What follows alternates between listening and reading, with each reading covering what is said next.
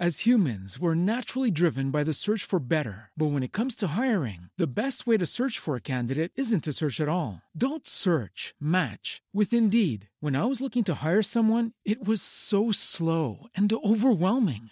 I wish I had used Indeed. If you need to hire, you need Indeed. Indeed is your matching and hiring platform with over 350 million global monthly visitors, according to Indeed data, and a matching engine that helps you find quality candidates fast. Ditch the busy work. Use Indeed for scheduling, screening, and messaging so you can connect with candidates faster. And Indeed doesn't just help you hire faster. 93% of employers agree Indeed delivers the highest quality matches compared to other job sites, according to a recent Indeed survey. And listeners of this show will get a $75 sponsored job credit to get your jobs more visibility at Indeed.com/podcast. That's Indeed.com/podcast. Terms and conditions apply. Everyone fights for a relationship based on potential. In the early stages of dating, it's actually very important. People bring their past into the present. They cannot let go of the toxicity from the past relationship, from the hurt of the last relationship. And you said it earlier, right? Confirmation bias. They then go into the next relationship and it's like, oh, because let's say their ex did it. Yeah. Oh, he did that. It must mean this is a toxic relationship, and they bail. Like they don't give it the investment that any relationship may need because they've already written it off. Yes. So what we're talking about here in a sense is a form of trust. Yeah. How do you trust the next time round that it will be different? Right. I think that we focus on the wrong thing there. I think that we focus on, and actually I think a lot of advice that's given gets people to focus on the wrong thing, because a lot of people say, you have to trust, this is a different person. This is a different situation. You have to go in trusting. And it's like, it might be a different person. It might be the same person all over again. I mean, you don't know. The point is you don't know, and you can't know.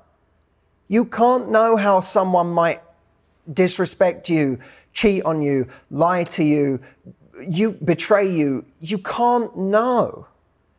And if you can't know, reassuring someone that you can trust them, it's going to be okay, it's pointless. Why reassure them something that you and them can't possibly know? Mm-hmm. So rather than try and control this thing that's uncontrollable, that's kind of just a dead end, it's a loop that you have to go on of reassurance, freaking out again, reassurance, freaking out again. Mm-hmm. There's a couple of other ways of looking at it. You don't have to trust someone else if you trust yourself. That's the first thing.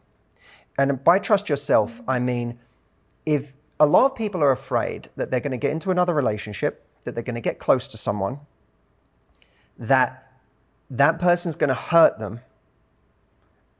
But their experience has shown them in the past that when someone hurt them like that, they didn't necessarily have the strength to walk away. They didn't necessarily have the strength to rebuild themselves afterwards. I had a woman come to me and she said, she had children from a previous marriage and her husband cheated on her. And she said, I find it difficult to trust in the next thing. I said, but you can trust yourself far more this time, because she said, I was in that marriage 20 years and I knew 7 years ago that there were problems, that this person was unfaithful, and I stayed in it year after year and it scared me off of trusting someone. I said, but you eventually left, right? You're not who you were 7 years ago where you found out and then stayed for 7 years. You're who you are today, who actually had the strength to leave. And understanding that is the key to self-trust. We've learned how to deal with certain situations. We've learned how to walk away faster. We've learned how to spot red flags in a way that our 21-year-old self was far too naive to or ignored. We know what to pay attention to these days. So it's not like we have to go around playing detective next time or worrying, are they going to cheat on me? Are they going to do that? Well, they might. Just make peace with it. In California, there might be an earthquake. You and I aren't sitting here like this just in case there's an earthquake, are we? Like, at any point this could happen. No, you have your procedure. Like, if there's an earthquake, we're going to stand in a certain part of the house that's the safest, and now get on with life. you don't trust that someone's never going to betray you. You just trust that you'll be able to handle it if they do, that you'll be able to walk away. That's a massive key to it. Stop worrying about whether you can trust someone else. Maybe you can't. We don't know that. Only time will tell if you can trust somebody else. That is a pointless waste of your energy to worry about. Worry only about yourself. So that's the first argument for trusting, is that just trust you. Don't trust them, trust you. I can walk away if I need to. There's also the standards argument for trust, which is that I'm going to trust and you know, what happens when we don't trust is we suffocate people, we get overly jealous, we get controlling, we start playing detective in their life in a way that invades their privacy, steps over their boundaries. We start doing things that are unfair to the other person. And we start damaging the relationship for a fear that hasn't necessarily even come true yet. Now the relationship is getting damaged, not because of not because of what they're doing, but because of the way we're now violating the integrity of the relationship. So you have to have a standard that says, I'm going to play my part in creating a beautiful relationship. I'm going to give this person space, enough to hang themselves, enough to betray me. I have to.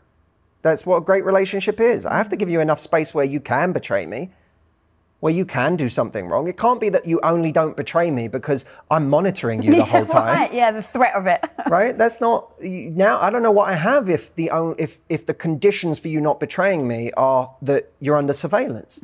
I only know what I have if I give you complete freedom to do it and you don't.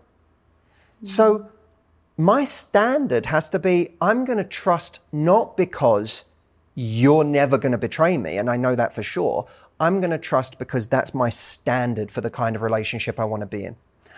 God, I love that. And when you said like looking through the microscope and checking everything out, if you've had a bad relationship and they've done something wrong and you want to learn from it, right? You're like, okay, what will I do different next time?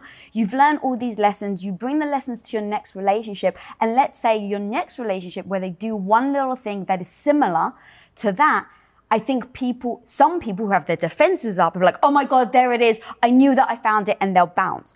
Versus going, what does this mean about them?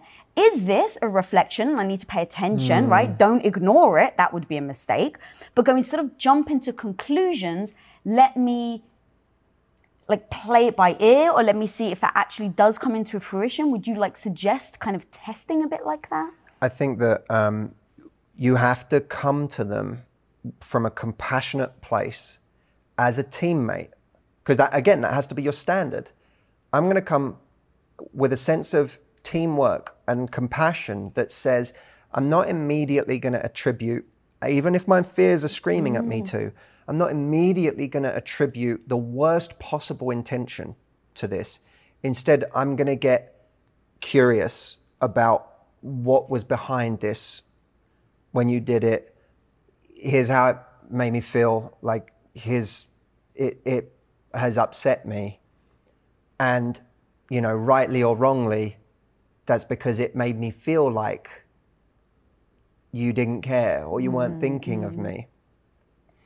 And if we can do that without immediately labeling, without immediately accusing, if we can create just a little bit of space between the point at which we get curious and the point at which we've drawn all of our conclusions, that space saves relationships. And the conclusions are natural. If we've been screwed over, if the last time we saw this behavior, it was followed by realizing someone was cheating on you, then it's natural to see a little bit of it and immediately go to the same place.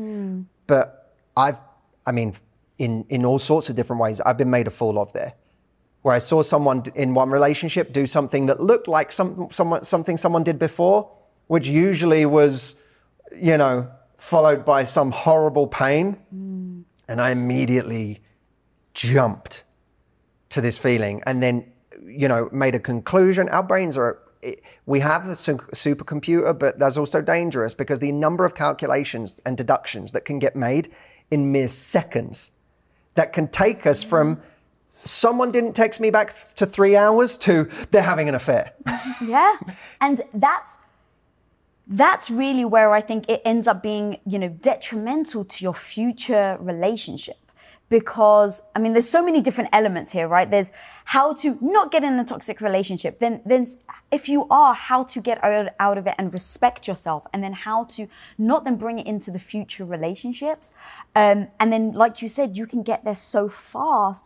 And it really can be detrimental to the potential that this relationship could have. And that is, see, everyone fights for a relationship based on potential. Mm-hmm. It's based on what they think it could be. Even that person that, but I love them. What they're fighting for is their vision of what the relationship could be. Right. Or should be. Or should be. They think. But in their mind, it's still, but we love each other so much, this should be the most amazing thing ever. Well, let's look at what it is. Mm-hmm. In the early stages of dating, it's actually very important that we miss crucial opportunities to see what the relationship is if we lunge in with attacks and accusations instead of letting someone know what we're feeling and asking them kind but honest questions. We don't really see what's going on because they feel attacked, their defenses go up. What we really need to do is say, I'm going to learn more about this person's intentions. Either because I don't feel they're trying hard enough or as much as me, or because they just did something that I don't feel was very nice. I'm going to learn more about what's behind it. And that is going to provide me with information. Acknowledge that there's a gap. There's a gap between where I want things to be and where they are. Highlight the gap in a classy and tactful way. Look at whether this person acknowledges the gap, because it's usually the sign of a toxic relationship if the gap can't even be acknowledged. Mm-hmm. What are you talking about? I'm trying just as much as you. And if you're like, you're really not.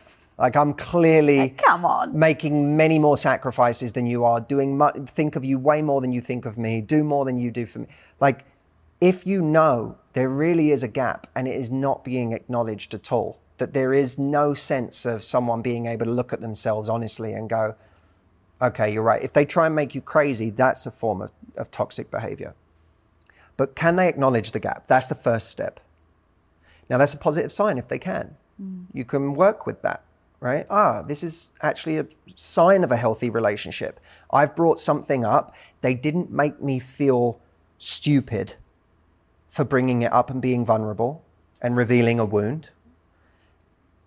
But that alone isn't enough, because someone could say, I get it, you're right, I'm going to do better. And then a month from now, nothing's changed. Yeah. And that's where you have to say, it's one thing that someone is acknowledging the gap, but acknowledging and being able to deliver are two very different things. And the fourth step is noticing whether the gap's being reduced. I got a question for you. Is that exactly the same analysis that you would do if you're the toxic one in the relationship? Like, I can see where a lot of people blame other people. It's hard to see when you're the problem. Yeah. So I think it's important to acknowledge or ask yourself the question with no blame, no judgment. I'm always about results, not about feeling badly about it. Yeah. But if you're actually asking yourself, what if I'm the toxic one? Would you still break it down like that? Well, I think one of the hardest things in the world is self-awareness. Yeah. And I think self-awareness about where is what I'm asking for reasonable and where am I being unreasonable? Dude, I'm going to push you on that, because no one says I'm being unreasonable. People don't actually think that about themselves. Or do you think that? No. Well, I try to really look at certain situations, because I'm a very, to a fault probably, self-reflective person. I overthink. That's my problem. I'll say something in a conversation and then I go away and I go, should I have said that? I feel like I kind of overstepped the mark there, and I start, I can obsess if I'm not careful. So I have to really mind my own obsessive qualities. What makes me very good at my job Yeah, I do. is also my worst enemy Yeah, I at was going to say, times. what is your superpower is also your kryptonite. For sure, because I'm good at seeing 10 steps, 20 steps ahead. That's like my gift. But when I try to be very aware of when I'm doing something, is this me asking too much, or is this me doing something? Am I asking for something unreasonable here, or is this reasonable? And I think a lot of people go through that in relationships, especially when they're with someone who's saying, because a lot of people's initial defense is what you're asking for is unreasonable, or I didn't do that. Like we all do it at times. We get defensive, and our first port of call is to try and make the other person seem like they're overreacting, or it's very difficult, especially when someone's making us feel like we're overreacting, to get impartial and to say, where's the line between me asking too much and me asking for the right amount? Right. And sometimes I think people don't realize they're toxic because they're so convinced of their story. Right, that's what I was going to say. It's more like a frame of reference, right? So it's like my frame of reference is going to be very different from Tom's. It's going to be very different from yours, right? We just have different upbringings, and we've been told different things, and we've encountered different things. We went to different schools, like all these things that encounter our, build up and create our belief system. Then comes to the, well, how do you know who is being reasonable and who's not? Because my frame of reference is I'm very reasonable. Yeah, of and course. Tom's frame of reference may be you're being so freaking unreasonable. So how do you... I try to keep a record, not just of the times I was right, but I do try to keep a record of the times where I was so wrong. Where was I so utterly convinced of a thing? And then I came to someone and I was like, oh, what? So, blah, you didn't text me back because of this reason? And they're like, yeah, but I didn't even, my phone wasn't even on. Or I didn't even, and I'm like, okay. Like you have that moment of that realization where you go, oh man, what just happened in my mind? Like, where did I just go? I think it's important, not in a way of never trusting yourself, but just in the sense of being aware of how wrong you can be.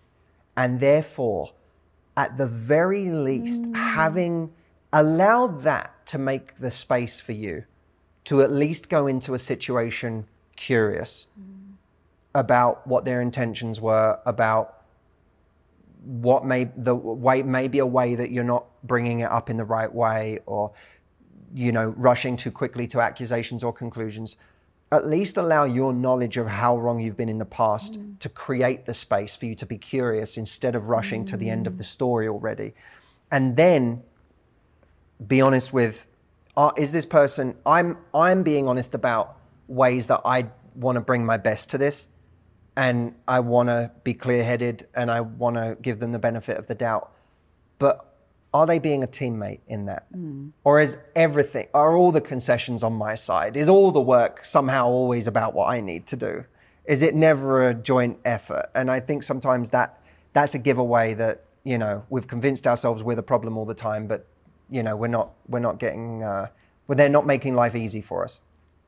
But when we're the toxic one, we're convinced that everything they've done is wrong and that we're justified in however we're acting. Yeah. And look, and my point is that sometimes we're in the wrong somehow. Like we need to address certain issues, but at the same time, life's not black and white. Sometimes you have your issues, but they're also not, they are feeding your anxiety in a certain way, or they are contributing in a certain way, or they're not being empathetic to certain things that you're feeling, or they're, sometimes it's like if you take attachment styles, right? People talk about there's the book Attached that goes through anxious, secure, and avoidant. The anxious attachment style, typically we're worried about the end of the relationship, being abandoned, someone doesn't love us, we need reassurance. Well, if you're with someone that inflames your anxieties all the time, that can be a problem. It doesn't mean you're not anxious and that you being anxious isn't a problem. It just means that you're also with someone who sends you to the extreme when it comes to those things. So I think we have to be mindful of whether we're with someone that, in a way that's not healthy, inflames the worst parts of us, because I do think the right relationship has a somewhat calming effect on those things. That was so perfect. You're so right. Like, it's not black and white. Like, even in everything we're saying, there's so much nuance to everything. Yep. And I actually really liked you saying, like, yes, even if we are the one that's toxic, if we acknowledge it and then try to change it, but also see, is the other person inflaming it? That was just amazing. I'm so aware of that in my relationship that I have issues just like anyone else. And so I have insecurities. And I know that with Tom's personality, he wants to like fix things. So if I'm insecure about something and he's trying to fix it, it ends up inflaming my insecurity on it, because I feel like, well, I can fix it myself. And he's trying to jump in, and it becomes like this whole thing. And he's like, I'm just trying to help. And I'm like, I feel like you're telling me what to do. And it becomes this whole thing. And so we're just very honest with each other. And so now it's just like, babe, my assumption is X, Y, and Z. Or it's, I'm feeling extremely insecure right now. I know you think I'm nuts. Like, I'll even say that to him. I know you think I'm nuts right now, but the fact is I'm actually feeling very sensitive and insecure. So what I need from you is, and I literally tell him what I need. I'm like, I need you to hug me. I need you to not try and fix it, because I know this is a me problem. This is not a you problem. And if my natural inclination, my natural emotions will go to annoyance, frustration, and I harden. I don't go soft, I harden. And when I harden, it becomes even more conflicting. Because that's your weapon. Because that's my weapon. Oh, yeah. Right. It's my weapon. But that's really interesting, because it's an evolution of what I'm saying, because if you look at the weapons versus wounds concept, right? That our weapons destroy relationships. Our wounds have the power to strengthen our relationships. What you're really doing there is exposing a wound and being brave enough to like expose it, but also showing him how to treat it. Yeah. You're like spelling out, Yeah. here's my wound, and here's exactly how you can treat it. And that's really powerful, because now I'm going one step further than being vulnerable. I'm also showing you what you might be able to do to come to my aid right now. But like you said, that's not something someone can even start to do. If you go up to them cold and hard, Right. that's not something, someone can't even access that part of themselves, because especially if they're ever given to questioning themselves, or they go, well, what have I done? I've done something wrong. Why are you mad at me right now? Or why am I not enough to make you happy right now? Or why, then now all of a sudden you're into a whole other thing.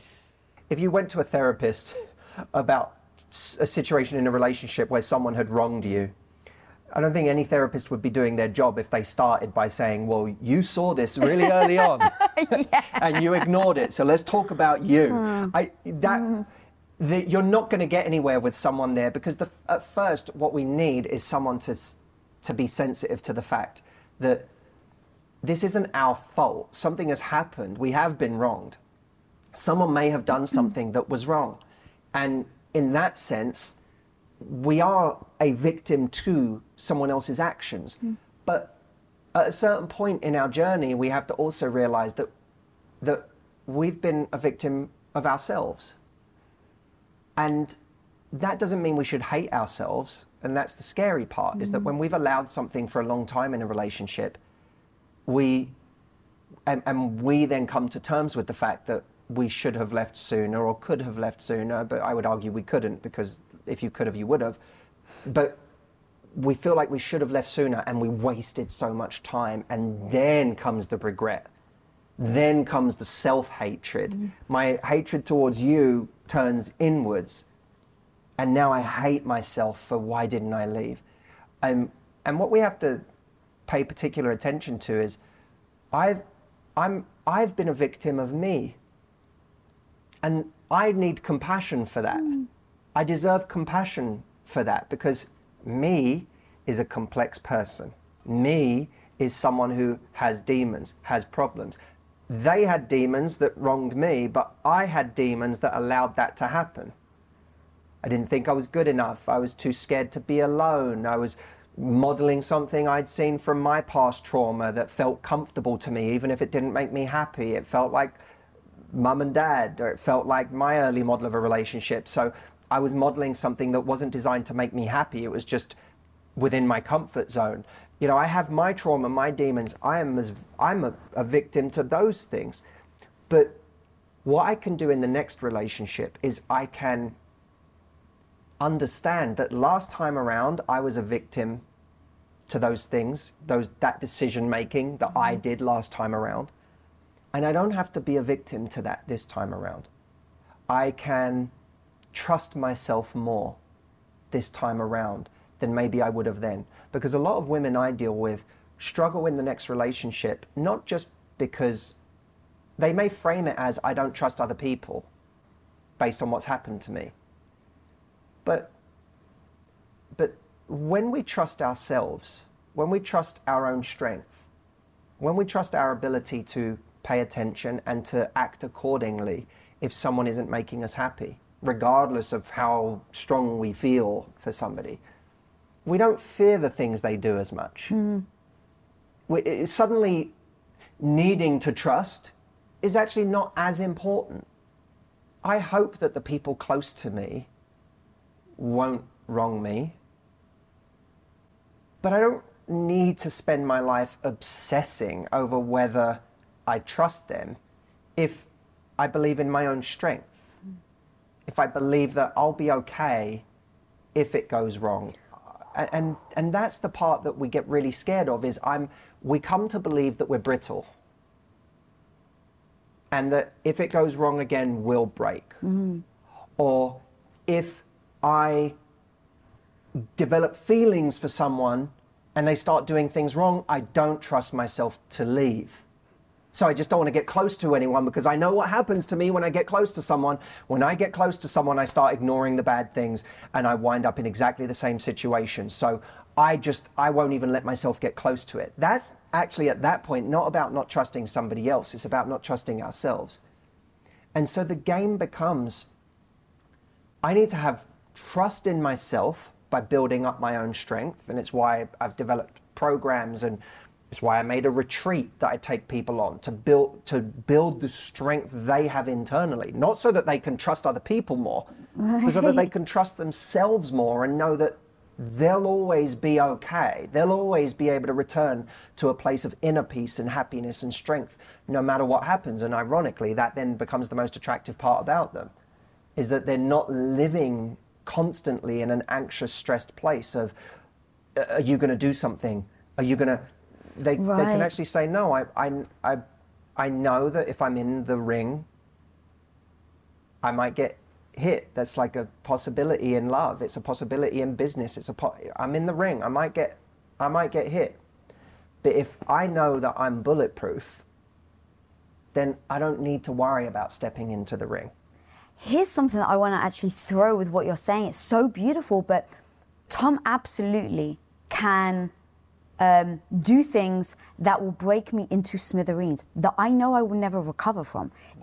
So I've given him two things that I will never stay. He cheats on me or he hits me. I'm out the door. There's no discussion. There's no explanation. There's no time to debate. I'm packed and out the door before he even has a chance to say anything. And I know that could potentially break me for the rest of my life. But it's worth it. Because what I have with him, the trust, the comfort, the security that I feel right now is worth it, knowing that he still can absolutely break me. And when I think of the alternative, to be in a relationship where I can't fully give myself over, I don't know for myself, and this is purely, I'm just talking about myself, I don't feel like I can properly bond with that person and give myself over to them. And I think that in a relationship, it is a beautiful thing to do, to be able to give yourself over to someone and give them, and again, I'm talking from someone that has never had the extreme abuse or, been cheated on. But there is power for me and my relationship, for Tom to give over to me and for me to give over to him. Yes. And look, in boxing, you learn you can't throw a punch without exposing yourself to a punch. Yeah. It's not possible. You could sit and defend the whole time. Meanwhile, you'll still end up getting hit somewhere defending. But if you want to throw a punch, the moment my fist leaves the side of my head, I'm exposed. In life, you can't make an impact without being vulnerable, without making yourself vulnerable. I can't release a YouTube video without risking someone complaining about something I've said, someone disagreeing with something I said, someone finding fault, someone ascribing the worst possible intentions to something I've said. I can't, if I want to throw a punch, and in this case it's release a piece of content that I'm proud of, that I think is going to help people, I can't do that without opening myself up. So at that point, we have to say, part of the recipe for getting back into a relationship after having been hurt is to simply ask yourself, what's the alternative? Yeah. If you ask yourself, is it possible that in this next relationship, someone's not going to cheat on me? Well, your brain might go, they're definitely going to cheat, because everyone you've ever been with has always cheated on you. Right. But if you say, well, what's the alternative to me putting myself in another relationship? It's, I guess, never literally let a part of me die, is what it equates to. I'm not going to flirt with anyone again. I'm not going to let anyone get close. I'm not going to express this part of me that is essential to my being. I have to amputate a part of my personality and my needs that are essential to my being. Well, that seems to me like too high of a price to pay to avoid some pain. So which is possible. So would you say what relationship do I want to be in? What are the necessary things for this? I would say, what's in the same way that I make a video. I know that there are times where I've made a video and there's a response that is a really ungenerous interpretation of something I've said, and I'm just like, screw this. There's an ego part of me that's just like, I don't need to do this. Like, why am I doing this?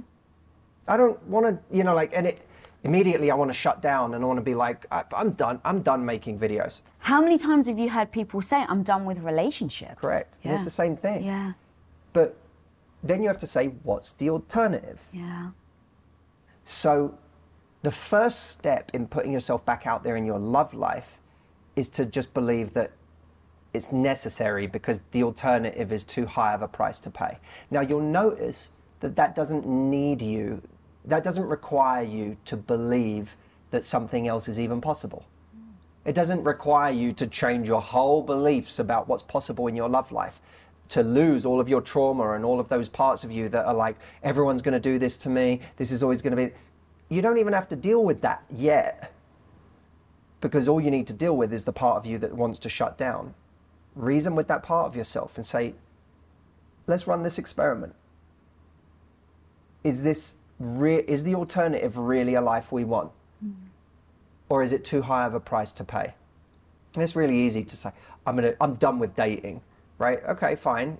After a year, 2 years, 3 years, 4 years, you start to realize that I am missing something fundamental in my life by not engaging in this part of life. The second step is, once you believe, okay, fine, you got me, it's necessary, I can't just turn this part of me off. I have to still, somehow this is a game I have to play, I have to be in it because it's essential to my being. We have the power to make someone else very, very happy on our best day. When we bring the full energy of our love to the table, we have the power to make someone else very happy. We also have the power to walk away if we realize that while we're willing to give all of that, somebody else isn't. Well, if that happens, I'll adjust course. But to say to ourselves, this light that I have, that has the potential to do so much good, that has the potential to make someone else so happy, I am going to simply shut down or shut in a box and put away. What up, guys? Now I'm going to share something with you. I can sometimes have a tendency to overthink, question myself, and sometimes, or maybe very often, doubt the decisions I've made, and so my mind just starts spiraling round and around. Does that sound familiar?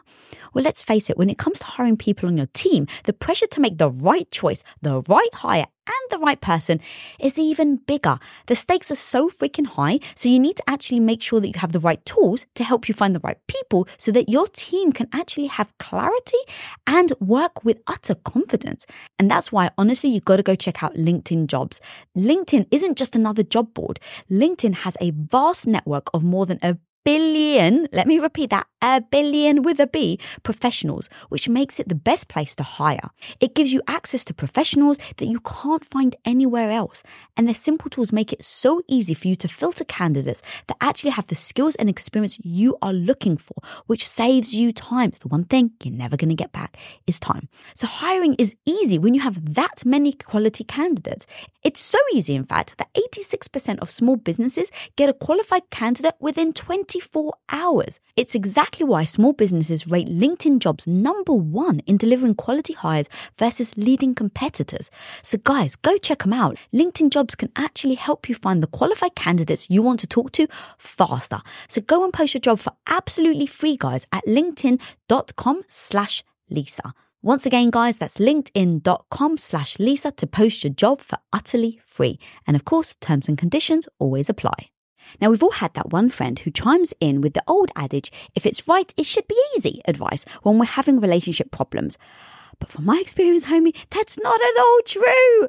Whether it's romantic, friendships, or professional, all relationships require that you put the time and effort into growing and developing that relationship. And the best, most rewarding relationships happen when both people are willing to put in the freaking hard work to make that happen. I mean, that's certainly been mine and my husband of 21 years motto. So my homie, when you do actually face challenges in your relationship, therapy can be a great place to feel heard and work through it. And there's no easier or more convenient place to get started with therapy than with BetterHelp. Now, BetterHelp is 100% online and flexible to fit wherever and however crazy your schedule is, because that's the important part, that you can absolutely have BetterHelp navigate your current life with the bandwidth that you have. And all you have to do is answer a few questions to get matched with a therapist that actually can best help you and be catered to you. So guys, become your own soulmate, whether you're looking for one or not.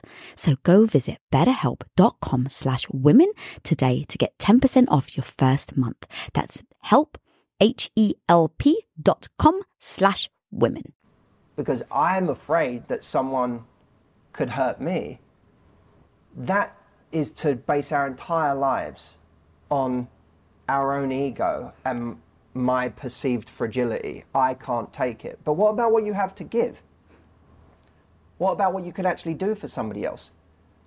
And how do you unwire those beliefs, though? Because if you've got the belief and you've been in different relationships and they've all ended very badly, let's say, you have the belief that either all men are bad or all women are bad, or the belief that I'm no good and I shouldn't be in a relationship in the first place. Is there a way then to dismantle the belief as you build a new one? The greatest weapon that you have against existing beliefs, and it's an unsung hero, it will make its entrance quietly, it won't even disturb your existing beliefs. Your existing beliefs can feel secure in themselves, and you could just Trojan horse this little thing in that starts to mess it all up. And that's curiosity. Curiosity, for me, is one of the most powerful words in the English language. I don't need to believe that what I want is possible. I just need to get curious about, well, what happens if I do this instead of this? You know, one of my negative patterns, it still can rear its head if I'm not careful. I have to keep an eye on it. But one of my negative patterns was to,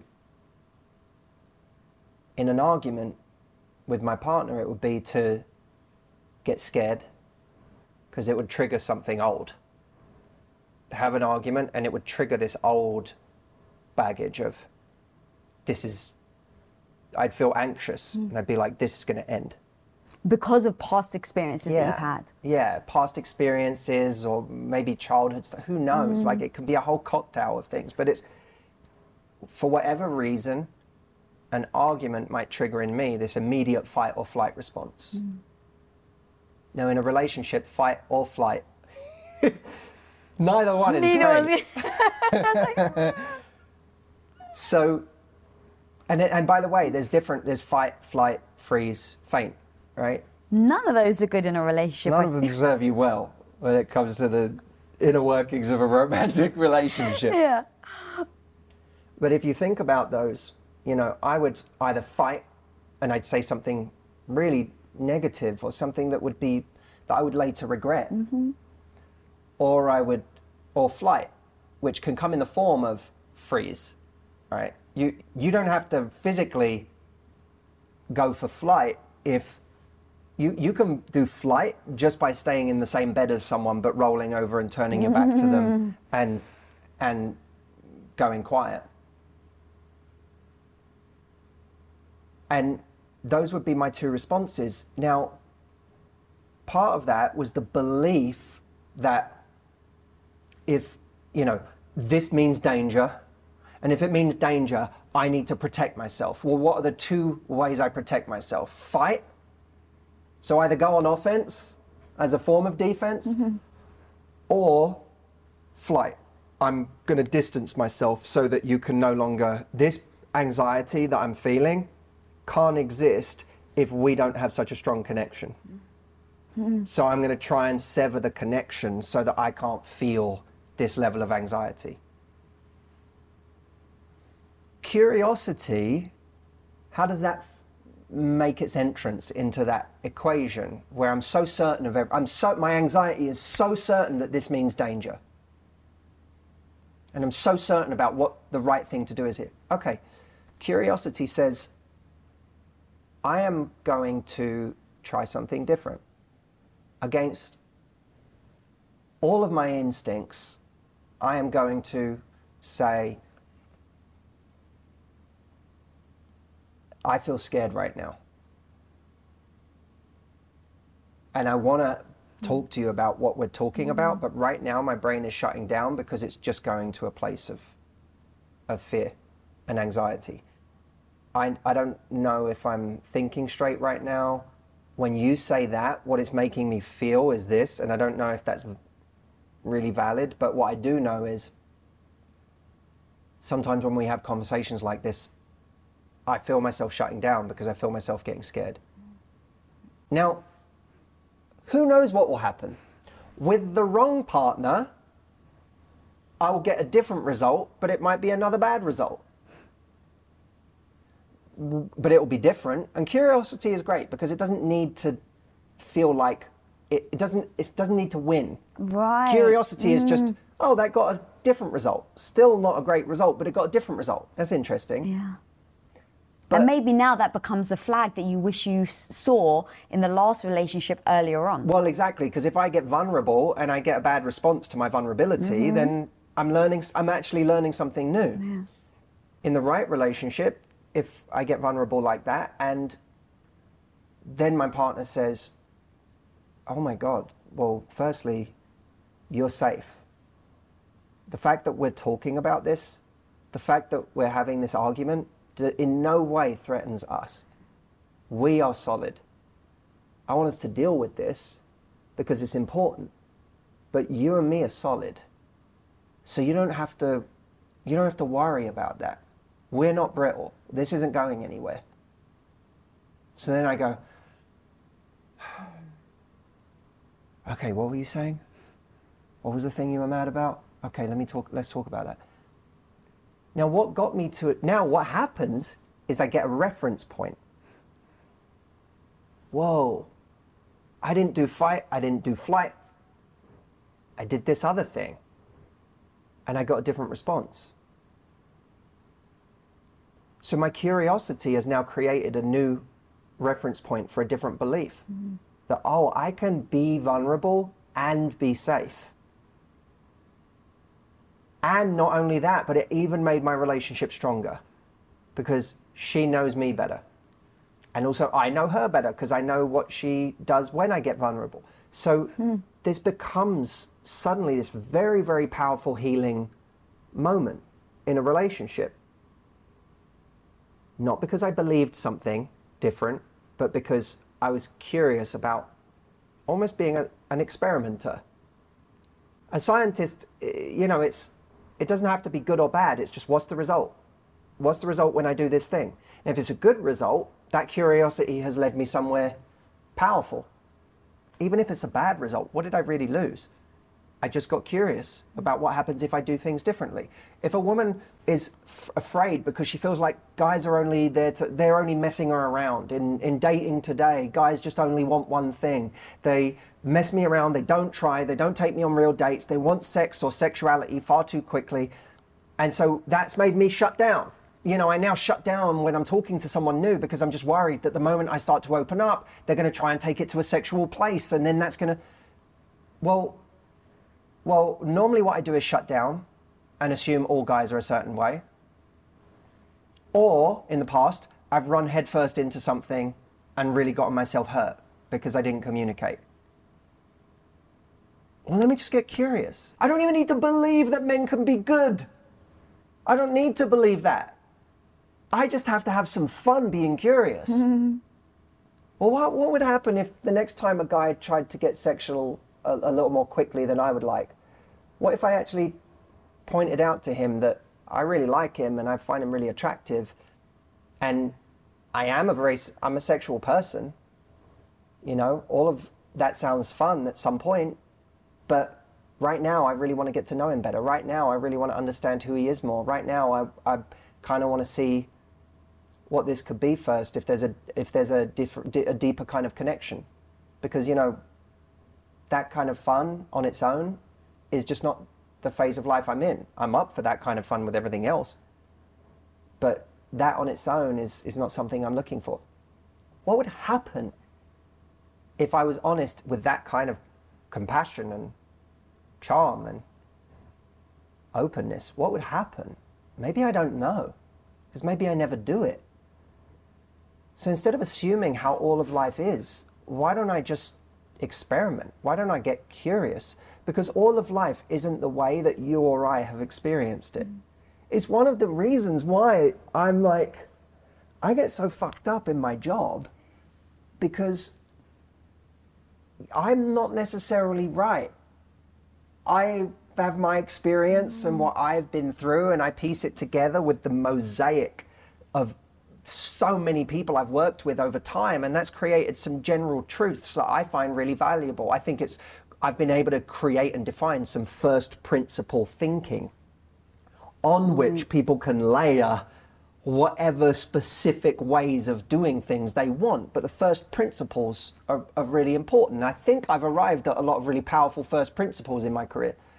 But we're still working from what we know, and we know that what we know is so limited. For anyone who's been cheated on a lot, or been abused, or been in difficult relationships, or struggled to meet someone, or struggled to find anyone who wants something serious, what they have to be honest about is that their collection of experiences still represents a tiny fraction of the available experiences in life, and that there are people who get wildly different experiences than what they're getting because they do things differently. And we'll never know, in our little world of how we do things, we'll never truly know how many different experiences in life are actually available if we do things differently.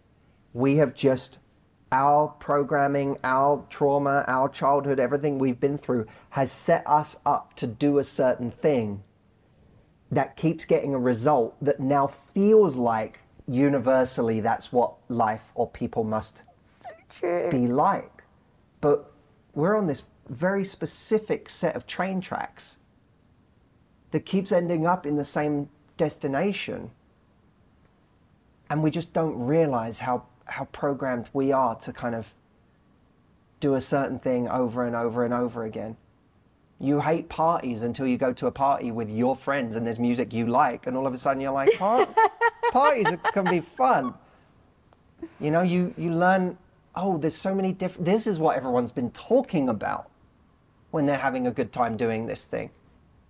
If I can maybe add one more thing. On top of curiosity, one of the things that can really help us through our own trauma, through the things that we've been through our own scars or wounds, if we don't want to call them trauma, is humility. Humility that all of us have gotten to a certain point in our lives where we look back on something we were so sure of and have thought, whoa, not only was I so sure of that, I was so deeply, deeply misguided. I was so wrong. It may even be that the direct opposite is true of what I believed. Or I've come to believe that the direct opposite is true. And we get humbled in those moments. And we would do well to remember those moments when we have convinced ourselves that life is a certain way, no one can be trusted, everyone's going to do this to me, this is always going to be my experience, I'm never going to meet someone because I've been single for 10 years now and I haven't met anybody in that time. We would do well to introduce alongside that curiosity to add a dash of humility into that cocktail, because we have been here before in this place of certainty and we have been just as wrong as we might prove to be about what we believe today. I literally didn't want to stop you. That was so freaking fire. I'm such a person that's like, well, belief is all that matters. You've literally just completely debunked my thinking, and I love the curiosity. Like, that's the thing. That's what I really wanted to dig into today, is like, what are the things that we can do so we don't get trapped, that we don't get stuck, that we don't see something and misinterpret and then never trust ourselves again. So curiosity and humility over belief. That's so incredible. When it comes to struggling with the very notion of committing, social media has exacerbated and magnified the ego, the needs we have, the need for attention, the need for connection, we're seeing all of these things. And in a sense, the same is true of dating apps. What dating apps do, and what the choice problem does, is it interrupts the normal kind of attraction circuitry. So if we go on a date back in the day, before any of this was a possibility, it probably would have been more difficult to get that date. Right. Some people today would say, well, it's probably easier because now I talk to all these people on apps and it never even turns into a date. So there's that. But in order to get on a date back in the day, you had to do something brave, right? And because you were brave, you kind of valued it differently. You know, when you do a brave thing, and because you did a brave thing, you value it. I went over there and I spoke to that person, and he or she liked me and said, yes, what are the chances? They said yes, and we ended up exchanging numbers, and then someone had to call. They couldn't even text. They had to call. They had to call and say, do you want to go on a date? That takes bravery. It takes effort. Yeah. And then you got on the date, which already you value more because effort had to go into getting the date. And now after the date, what happens? It's effort to get another date, right? So you're probably actually just appreciative of the date you have, and you're looking forward to the next time you see that person. So now what you have is a very, very important part of attraction is anticipation. There's a dark and negative side to the fantasizing about someone, which is all the projection we do and attributing wonderful qualities to them we don't even know they have yet, and that makes everything too high stakes too soon, makes us fall in love too quickly. But it also has a bright side, which is when we're away from someone and we're investing in them through our thoughts, even if it's not visible to them, we're investing psychologically in the situation. What could it be? We're replaying the date. Oh, wasn't it really fun when that happened? Oh, I really like that thing they said. Oh, I can't wait to see them again. Oh, I'm a little nervous about seeing them again. We have all of that. That creates a kind of attraction narrative, an attraction plot line that plays out. Well, compare that with now. You go on a dating app, you're talking not just to one person, most likely, you're talking to multiple people. Imagine trying to watch 5 movies at the same time and enjoying any one of them. It doesn't matter how great any of the movies are. You're watching 5 at the same time. If you've got 5 screens in front of you at the same time, you're watching movies like people watch sports in a sports bar where there's baseball and there's football and there's basketball and you're not deeply invested in any one game. You're not in it. You're being spread amongst all these multiple plot lines. So it's harder to get invested. Now you go on a date, right? At the end of that date, we get home, and what do? Within seconds, we open up our phone, we go straight to the app that got us the date in the first place, and we see what else is going on. Who else has messaged me? And you're into not only another attraction plot line, but you've had the one that you were in disrupted. That could be a positive thing in the sense of not getting us too invested too quickly in one person, but it can also, the dark side of it is that we never really get invested in anybody. Wow, I love that you point out the dark and the light. That's really powerful, and you're 100% right. It's just easy, right, to flip through people. It's like, oh, maybe there's someone else, maybe there's someone else, maybe there's someone else. But with Tom and I, it's like we were dating cross country. So it was like you had to plan the time that you were going to speak on the phone, and that commitment to each other was very evident almost from the start, because we either showed the commitment in our actions or we didn't. So to me, that was a great sign that, oh, he's willing to commit to this like I am. We value what we invest in. We want to know what's valuable so that we can invest in it, but it also works the other way round. You are investing in something, and the more you invest in it, the more you care about it. But if you never invest in anything, it's the same as a job. You really, the career you sculpt for yourself, that you really work on and you really make your own, you end up caring about it because you've invested in it. That's so true. So then how do you navigate when someone is, let's say I'm in a relationship and I'm looking to commit, I'm putting the time and effort and energy, like you said, I'm really nurturing it, but the other person isn't doing the same. How do you approach the commitment discussion from the get-go and know whether you should invest? Because sometimes is there really even a should or shouldn't? Because so many women that I personally know have gone into, okay, I'm going to commit to this person. They've poured themselves in it, but they're not getting it reciprocated back. And so now what ends up happening is because of their past, they are now afraid to commit, not because they don't want to commit, but because they're afraid to, because they've given it so much before and it wasn't reciprocated.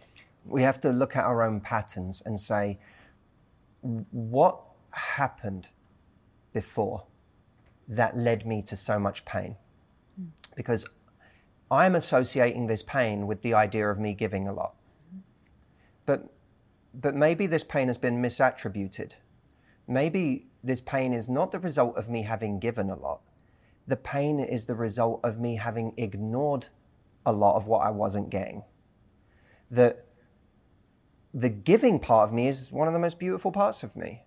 I always think when we leave a relationship where it didn't pan out, but we threw ourselves in and gave our all, we get to see the best side of ourselves in a way. We get to see what we can be when we really show up. That should actually give us some confidence, knowing that, God, I gave it to the wrong person maybe, but that's who I can be. And people don't do that though, right? They beat themselves up. You're like, I can't believe I gave myself over. Why did I do it? And it almost has the opposite. At least for me, I didn't see it as being beautiful. I just told myself, you're so stupid, Lisa. You shouldn't have done that. Yeah. And two things are important. One is to take the beauty in what you gave and know that in the right hands, that remains a beautiful thing. But to really seek to understand, what was I ignoring? And why was I ignoring it? What was going on with me that I was ignoring it? Not to beat myself up. I really don't believe in that. Don't say, I can't believe I didn't do this before. I'm so stupid. Say, I wish, it would have been nice if I'd had this information then, but I'm a different person now. And that's where change comes from, is that I'm legitimately a different person than I was when I was making those decisions before. The danger is if we say, giving equals pain. No, giving doesn't equal pain. Ignoring things, ignoring the fact that I'm giving to the wrong person equals pain. And therefore, being more practical or measured or conscious about who I give my energy to is really the better frame that I need to have, the better paradigm I need to have going forward. Now, you could look at that practically in the context of your original question, which is, how do you know who to give to, and what if you're not getting it back? You can apply a practical model in terms of time. You could say to yourself, what amount of time am I willing to lose? If I really believe in this and I believe in this person, what amount of time am I willing to lose? Am I willing to give for a month or for 2 months and to see where this can go if I really give my all? In which case, fine, let me put a 2-month cap on it. But let me not reevaluate that at the end of 2 months and go, well, maybe I'll give it another 6. That's what I was going to say. People may move the goalpost. Right. And so that's why time isn't the only factor, because if you just said, I'm going to give relentlessly for 2 months, then it gives you an excuse not to pay attention to what you're getting in return. Unconditional love isn't real in the context of romantic relationships. It's just not. We want to believe it is, but it's not. Yeah. Romantic relationships are conditional, because who would want to be in a relationship long term with someone who never gave back? A relationship can't be unconditional love, because you're choosing to enter into an agreement with someone about us being together, us spending time together, us having an effect on each other's energy, on how we spend our time, and I'm going to give to you. And there's an opportunity cost to that, because it means I can't give to somebody else. And therefore I need a genuine teammate. And so I need to assess in the moment, is this person acting like a teammate, or is this person just taking? Is this person just using me because they want some validation at this point in their life? Am I just a brief chapter for them, but I'm actually investing in this as if it's going somewhere? Those are the kinds of questions we have to ask ourselves and them. We have to be brave enough to ask questions of somebody that may have answers we fear. Right. Most people are afraid to ask the questions that may contain answers they're not ready to handle. And so what they say is, I'm just seeing what it is. I'm just going with the flow. And that becomes really a euphemism for I'm scared to ask a question. I'm afraid to talk about that because I'm afraid I'll get an answer I don't want. Or I'm afraid I'll get an answer or I'm afraid that me asking the question is going to scare someone away. Right. But if it's going so well, how are you going to scare someone away that easily? How is that going to scare them away if it's going well? It can only scare away the wrong person. It can't scare away the right person. So true. Well, the thing I've been working on for years with people is both the theoretical side, the philosophical side, and the practical side of all of this. Because people will say, okay, so I need to go and have the conversation. So how do I have the conversation? What does it mean to have the conversation? Now we're into the language of it, not just the theory. And that's really important. If you wanted to learn to public speak, there would be a philosophical element of what mindset should you have when you go on stage. But there's also a very practical element of how do you structure a great speech? What are the actual words that come out of my mouth? Exactly. This episode is sponsored by Real Good Foods. Click the link in the episode description and use code WomenOfImpact, all one word, for $25 off any purchase of $25 or more. Now, enjoy the episode. Should you then, vocalize, this is what I'm looking for. I'm looking for a committed relationship. Are you willing, or is that too harsh? Well, everything is about timing. And in the beginning of dating, you don't have to say, are we leading to a committed relationship? Because on date 2, that is going to freak someone out, most likely. But if someone told you 3 or 4 weeks in, I don't want a relationship, you're more than within your rights to say, I am very much in a place in my life where casual fun is not exciting to me. What's exciting to me is actually creating something more meaningful, like a real connection with someone. And I don't need you to decide next week to be in a committed relationship with me. We're still getting to know each other. I don't even know you well enough to necessarily know that right now. But if you're not even open to the prospect of something more, then I think I might need to redirect my energy somewhere else. That's strong. It's still compassionate. It's non-judgmental, because that's the place people go when they're angry or when they're afraid. Well, why aren't you looking for a committed relationship? Or, oh, so you're just looking for a bit of fun? Or it's like, whoa, don't bring anger into it. Your game is not to worry about someone else. Your game is energy management for yourself. Because people burn out today in dating. There's a lot of what's, you can term dating burnout. People are tired of the apps. They're tired of dates that don't go anywhere. They're tired of, oh my God, I was texting someone for 3 months and then nothing even came of it. I'm so sick of this. But people burn out when they use their energy in ways that burn it too quickly, or when they invest too much in something that isn't actually going anywhere, or when they have long, protracted pseudo relationships with someone who doesn't actually want the same thing, but they get stuck in limbo with that person. That's poor energy management. What I want to do is always be aware. I have a limited amount of energy. Not everyone can have it. And my heart isn't something I give. It's a house that I invite people into.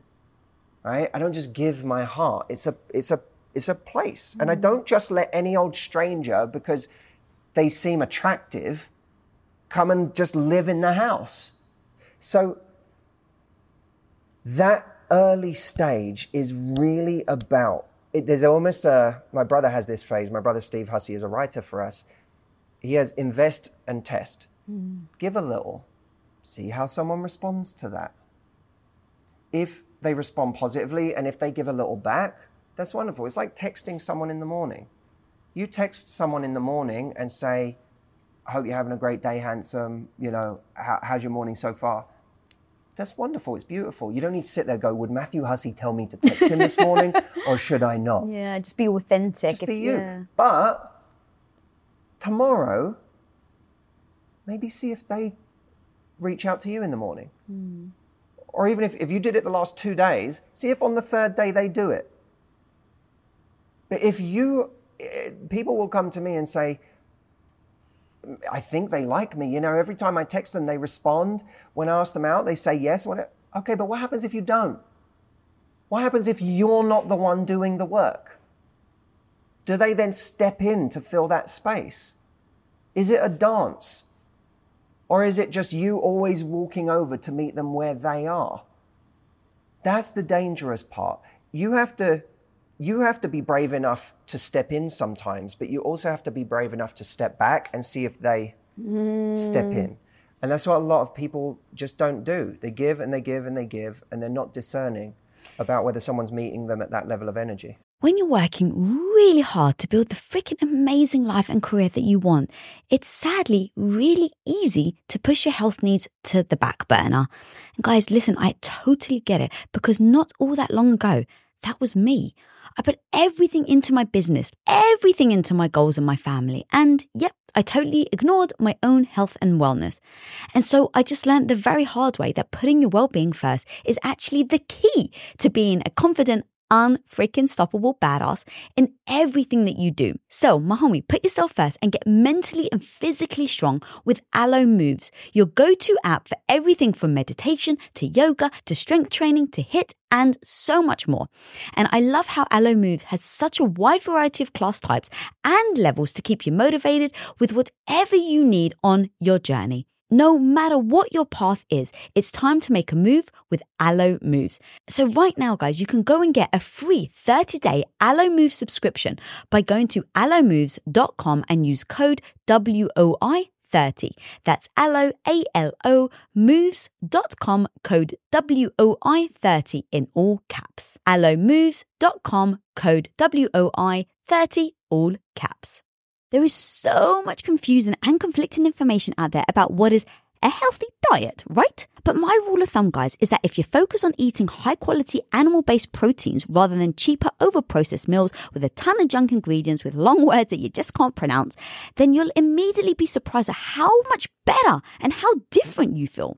That absolutely is how it was for me, guys, when I was recovering from crippling stomach issues that I wasn't able to eat much at all. And then I found ButcherBox. It was amazing because I could finally eat meat that didn't make me feel sick or bloated or just hunched over in agony.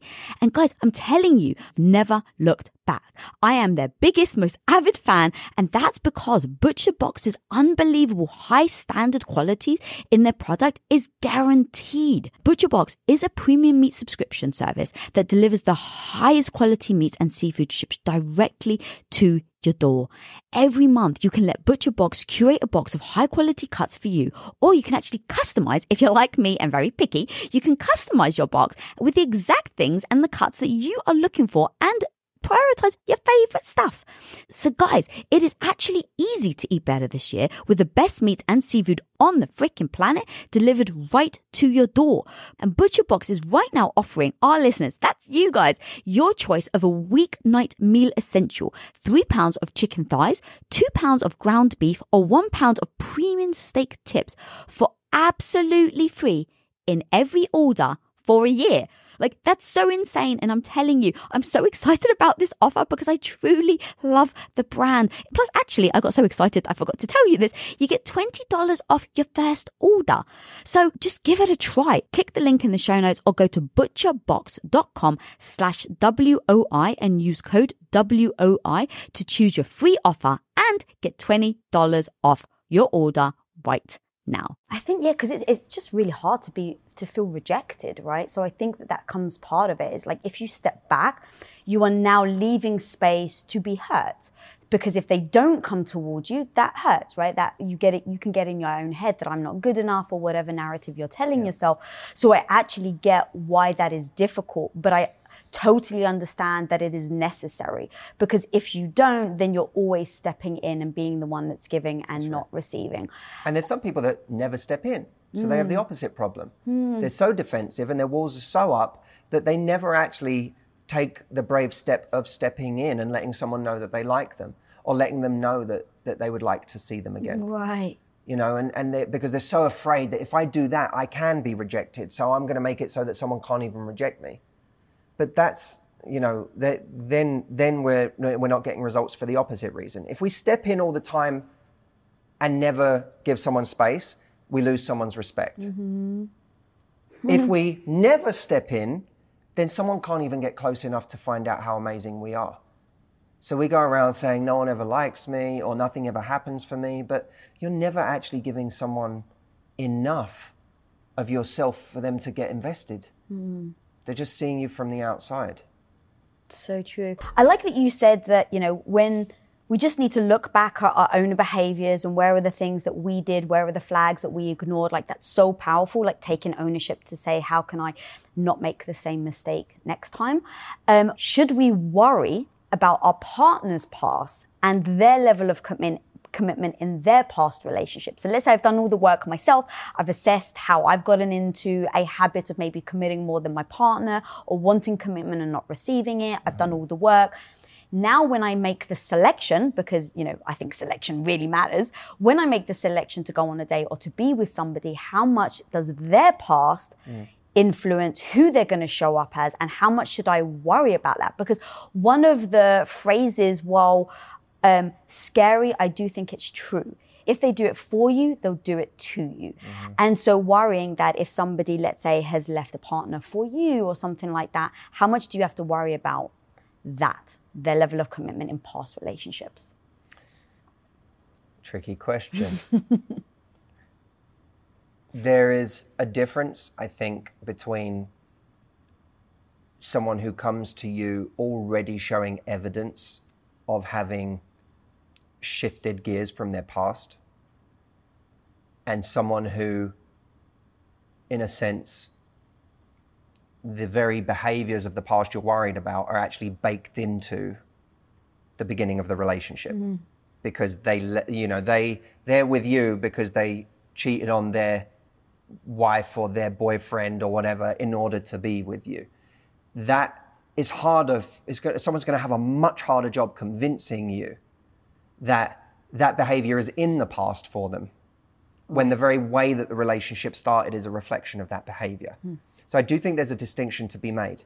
If someone has had a past, but they're saying, you know, I've met you under different circumstances, and if you see that someone is acknowledging their past, if you see that they are taking ownership for their past, and that therefore you're able to see a true evolution there, even just in the way that they're owning it. Now, it's not an easy task. The job of anybody who has a past is to speak well about the changes that have occurred in them and why they've occurred, and to then back those claims up with real action. There's a you know, character is consistent. Character is something that you see in people's actions every day. The intoxication in a relationship we can have over being admired and admiring someone, the lust of a relationship, and the intoxication of love in a relationship, and how often we as couples or we as people can sometimes mistake lust for love. Well, certainly a lot of bad decisions are made on lust alone, the desiring of a person, and what we think we will get if we could just obtain that person that we desire. And that doesn't mean that the person you're desiring doesn't want you. Right.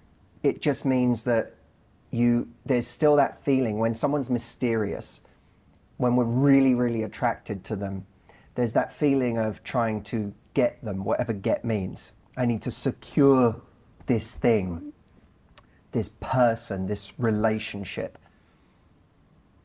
And in trying to secure it, we can neglect to ever stop and ask ourselves the question, is this thing that I'm trying to get, is this person I'm trying to get capable of really actually making me happy? I love that. So let's take a scenario where you first meet someone, because I think there's different levels in a relationship that we can take through. So let's start at just meeting someone. You often hear, oh my God, it was love at first sight.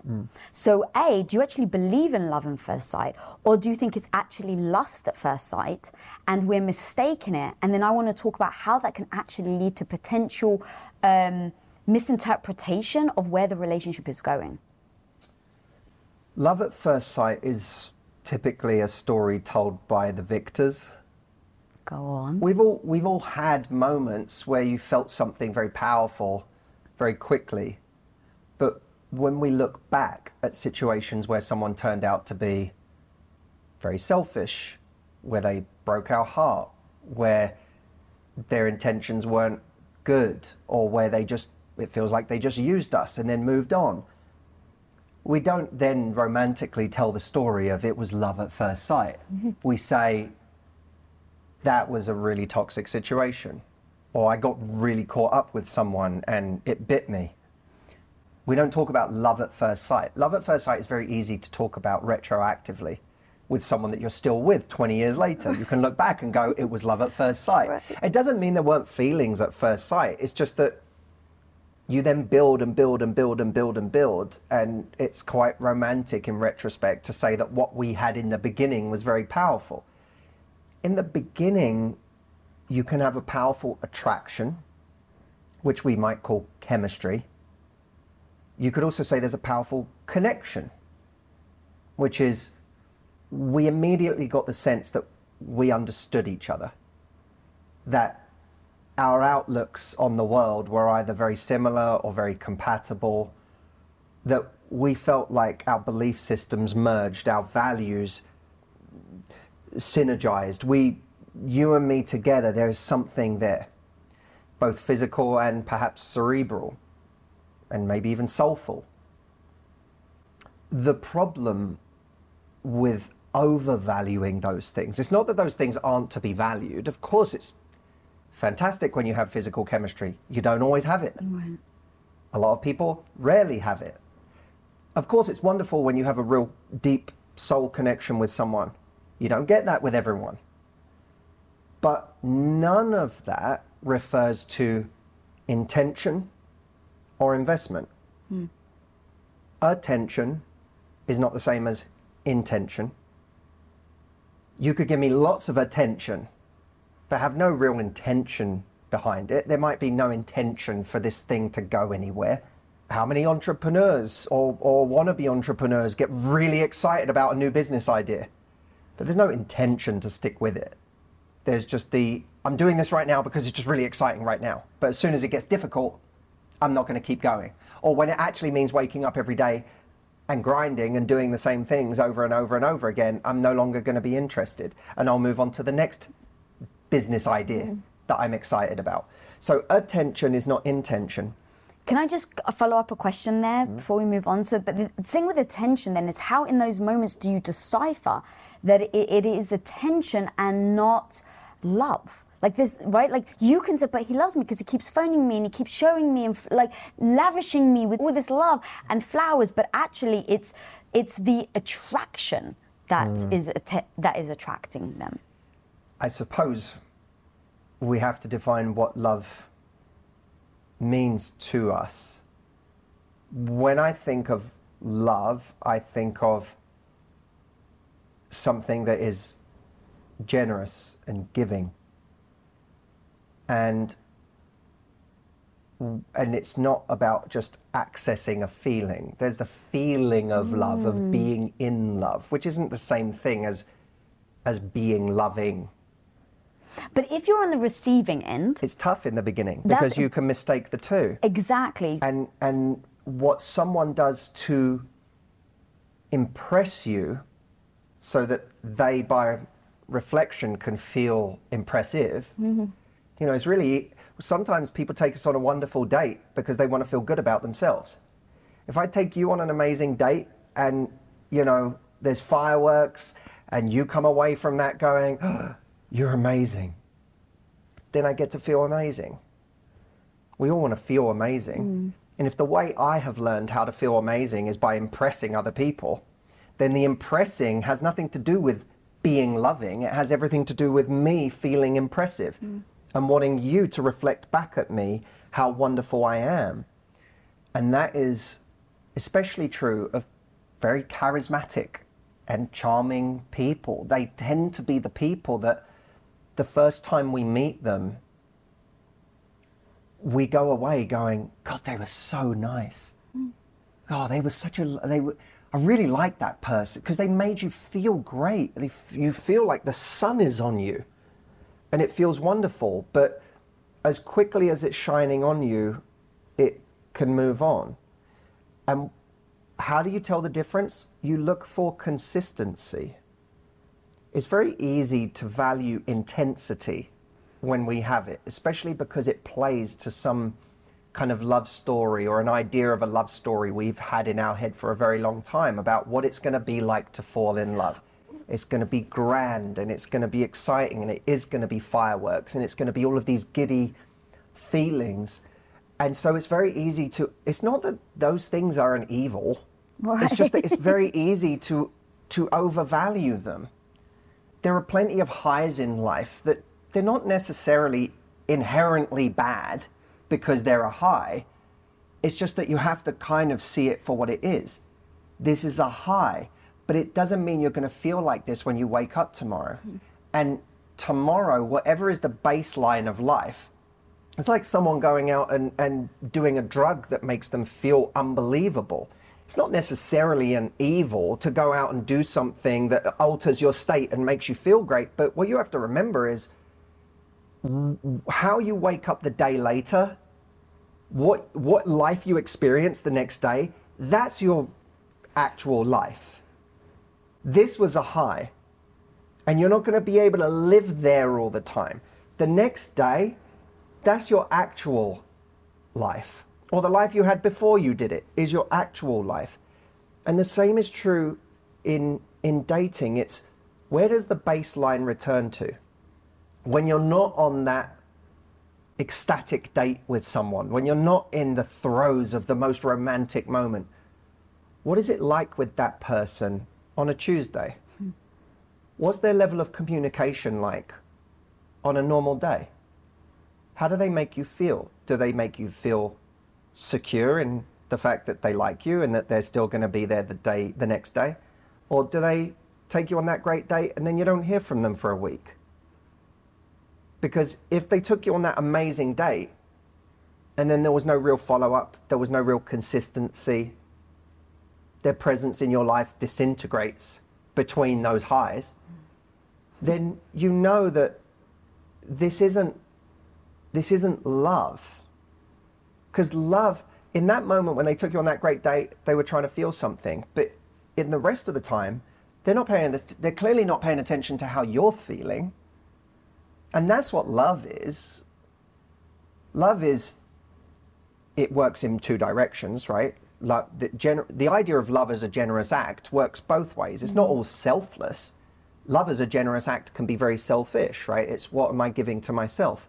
Am I taking care of myself? Am I taking care of my own needs? A lot of people in a relationship where they're unhappy because their needs aren't getting met need to start giving more love to themselves. All their love has been going outwards. What does this person need? How do I make them happy? How do I please them? And the reason none of their needs are being met is because they're not actually turning that love inward and saying, oh yeah, there's two people in this relationship. I'm 50% of the people in this relationship, and 50% of the people that I'm pleasing in this relationship are going undernourished. I'm literally only paying attention to half the audience in this relationship. I need to love the other half by asking for what I want, by demanding it, by expecting that my needs are important enough to get met. So love is internal too, but it's also in the case of someone who gives you so much and then disappears, they're not really loving you because they're not listening. And it is one of the reasons, by the way, someone might say, but how, they may not know that you're suffering between dates. They may not know that you need more attention or that you need more communication. Right. That's where it's incumbent on us in early dating to say, hey, I had so much fun on the date with you. I didn't hear from you from the last 4 days. It made me kind of sad. You have to be real. That, I actually totally hear you, but it's very difficult to put yourself out there like that because, as you know, you've spoken very eloquently so many times before of that just because you act one way and you perceive something one way doesn't mean that they perceive it the same way. And so for me to be honest and open and say to someone after because I want to be real, like everything you've just said, I want to build a transparent relationship. So I'm just going to start from the beginning. I'm going to say this because that's the gift that I want. Now, what if the other person though, in their shoes perceives it as, wow, that's actually really forward. And while I actually really liked you and I was so with you on it, my perception is I'm busy, I've got all this life. And so if you're now demanding that I have to text you within 4 days and you're saying you miss me, right? So something that can be so genuine and so beautiful and so pure and you're both connected, in those acts, how would you suggest people go about it? Like, do you think, well, you need to be pure and you need to be who you are, and if someone doesn't meet you there, then maybe they're not right? Or is there like some malleability at the beginning of a relationship where you can hold back, see where they are, or is that deception? It's a great point. Playfulness in the beginning is your friend. When you don't know someone very well, when you're just kind of testing the waters with each other, trying to figure out how much you like each other.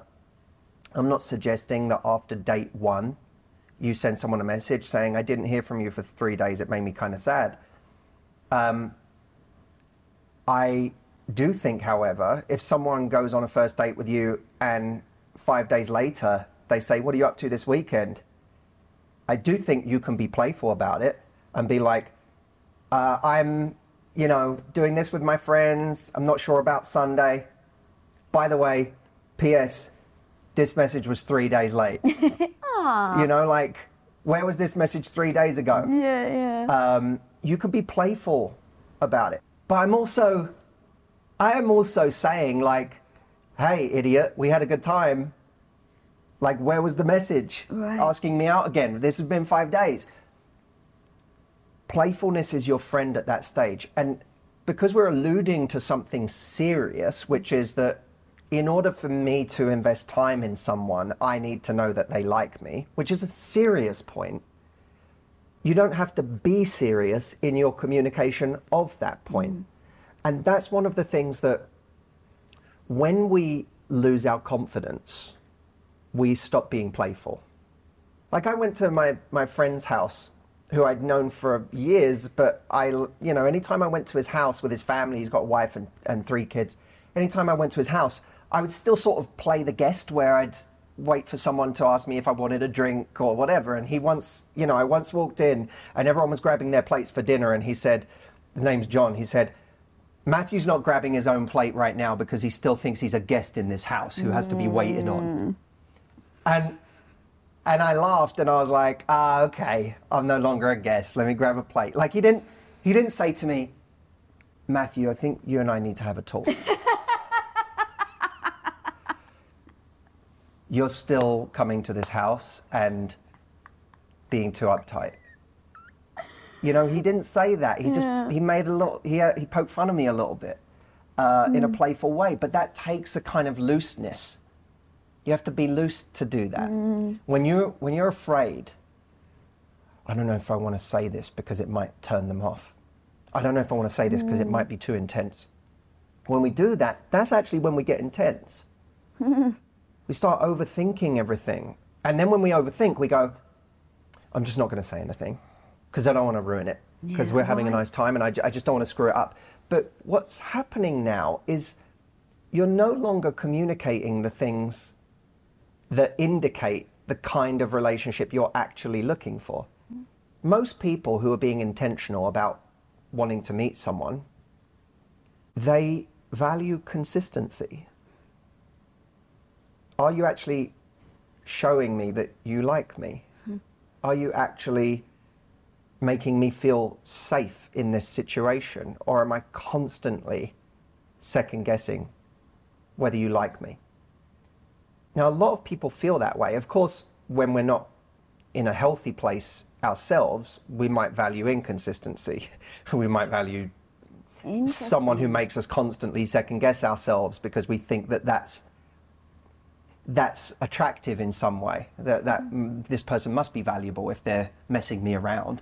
So there's a whole thing to talk about there. But people who are being intentional and people who want to find love generally feel safe when there's consistency from the other person.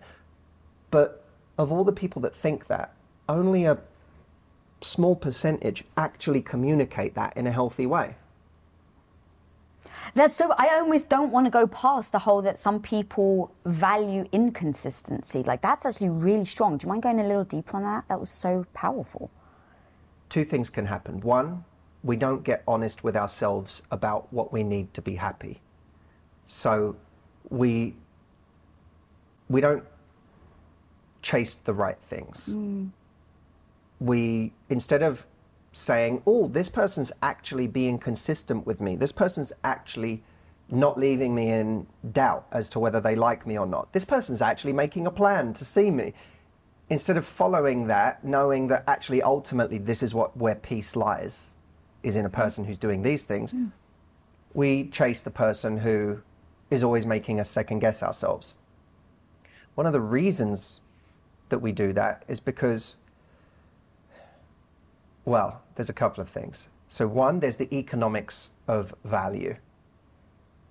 What is scarce, what is difficult to obtain, what I have to fight for must be more valuable. And that's a really dangerous thing to apply to your love life. Because someone can be hard to get, unavailable, constantly dipping on and off your radar, not because they're so valuable, but because they're so unavailable, or because they have issues of their own, or because they're selfish, or because they're only out for themselves, or that doesn't equate to value. And by the way, here's what's really fascinating about that. That same person might be available a year from now and start doing the right things.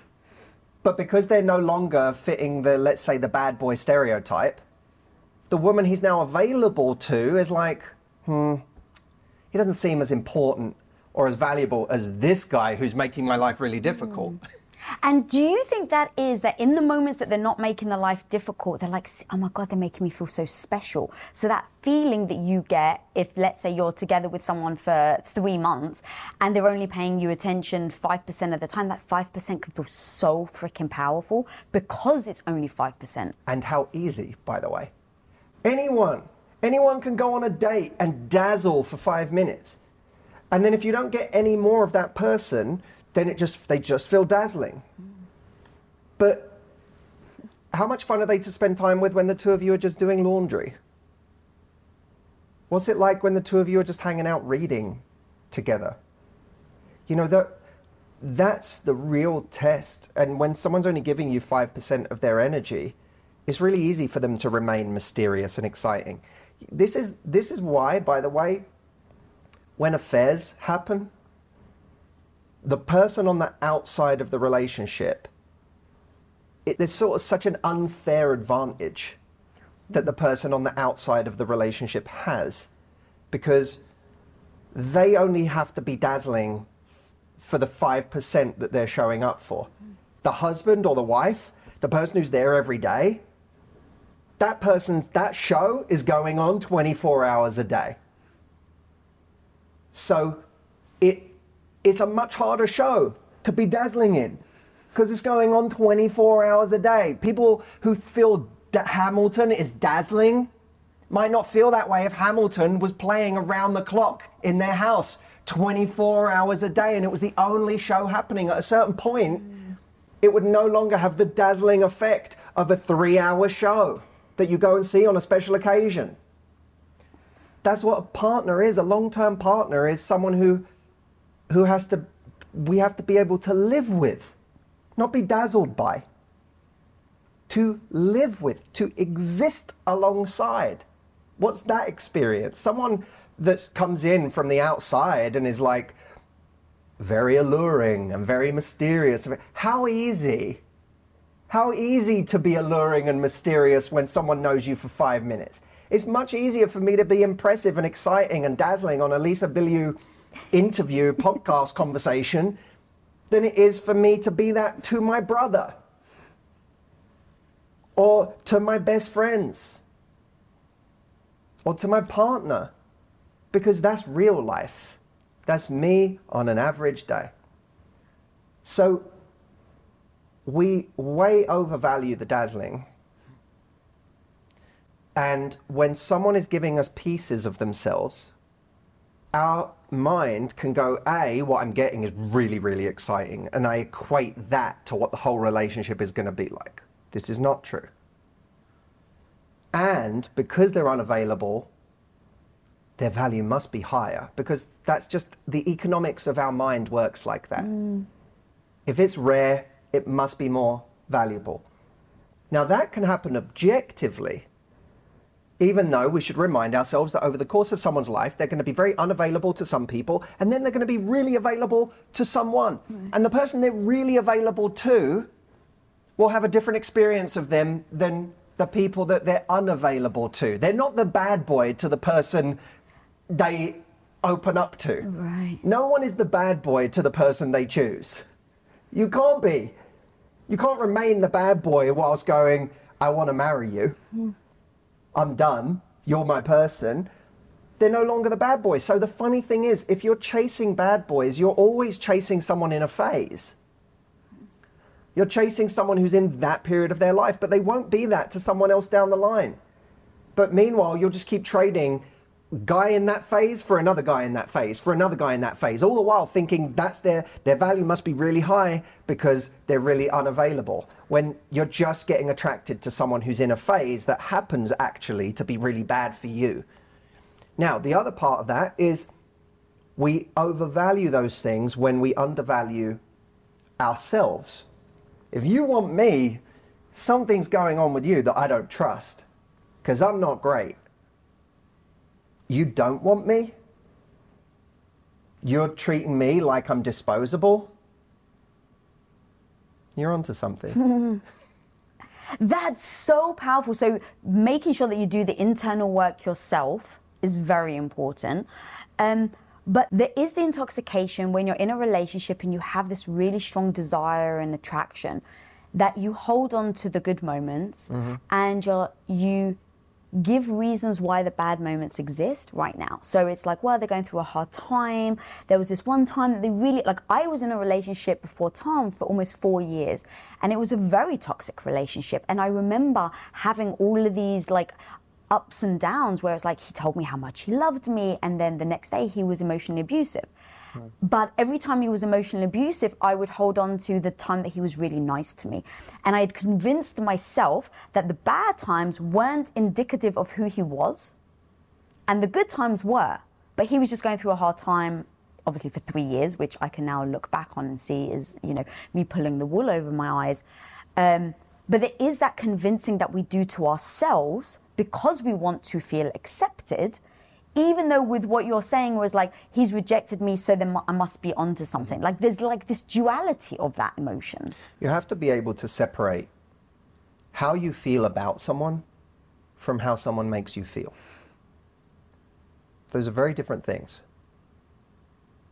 I may feel about a person that they are charismatic and adorable and intelligent and wise and fun.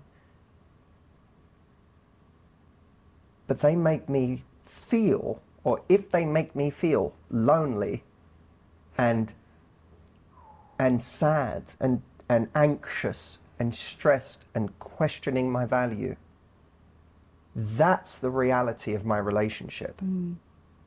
So you can think someone is a god, but if they make you feel like you're nothing, that's going to be your experience. It's so interesting how our opposites have actually, I think, helped us really shape each other. And like, there are things that you've introduced me to that I wouldn't have been introduced to otherwise. And so it really helped me step out of my comfort box.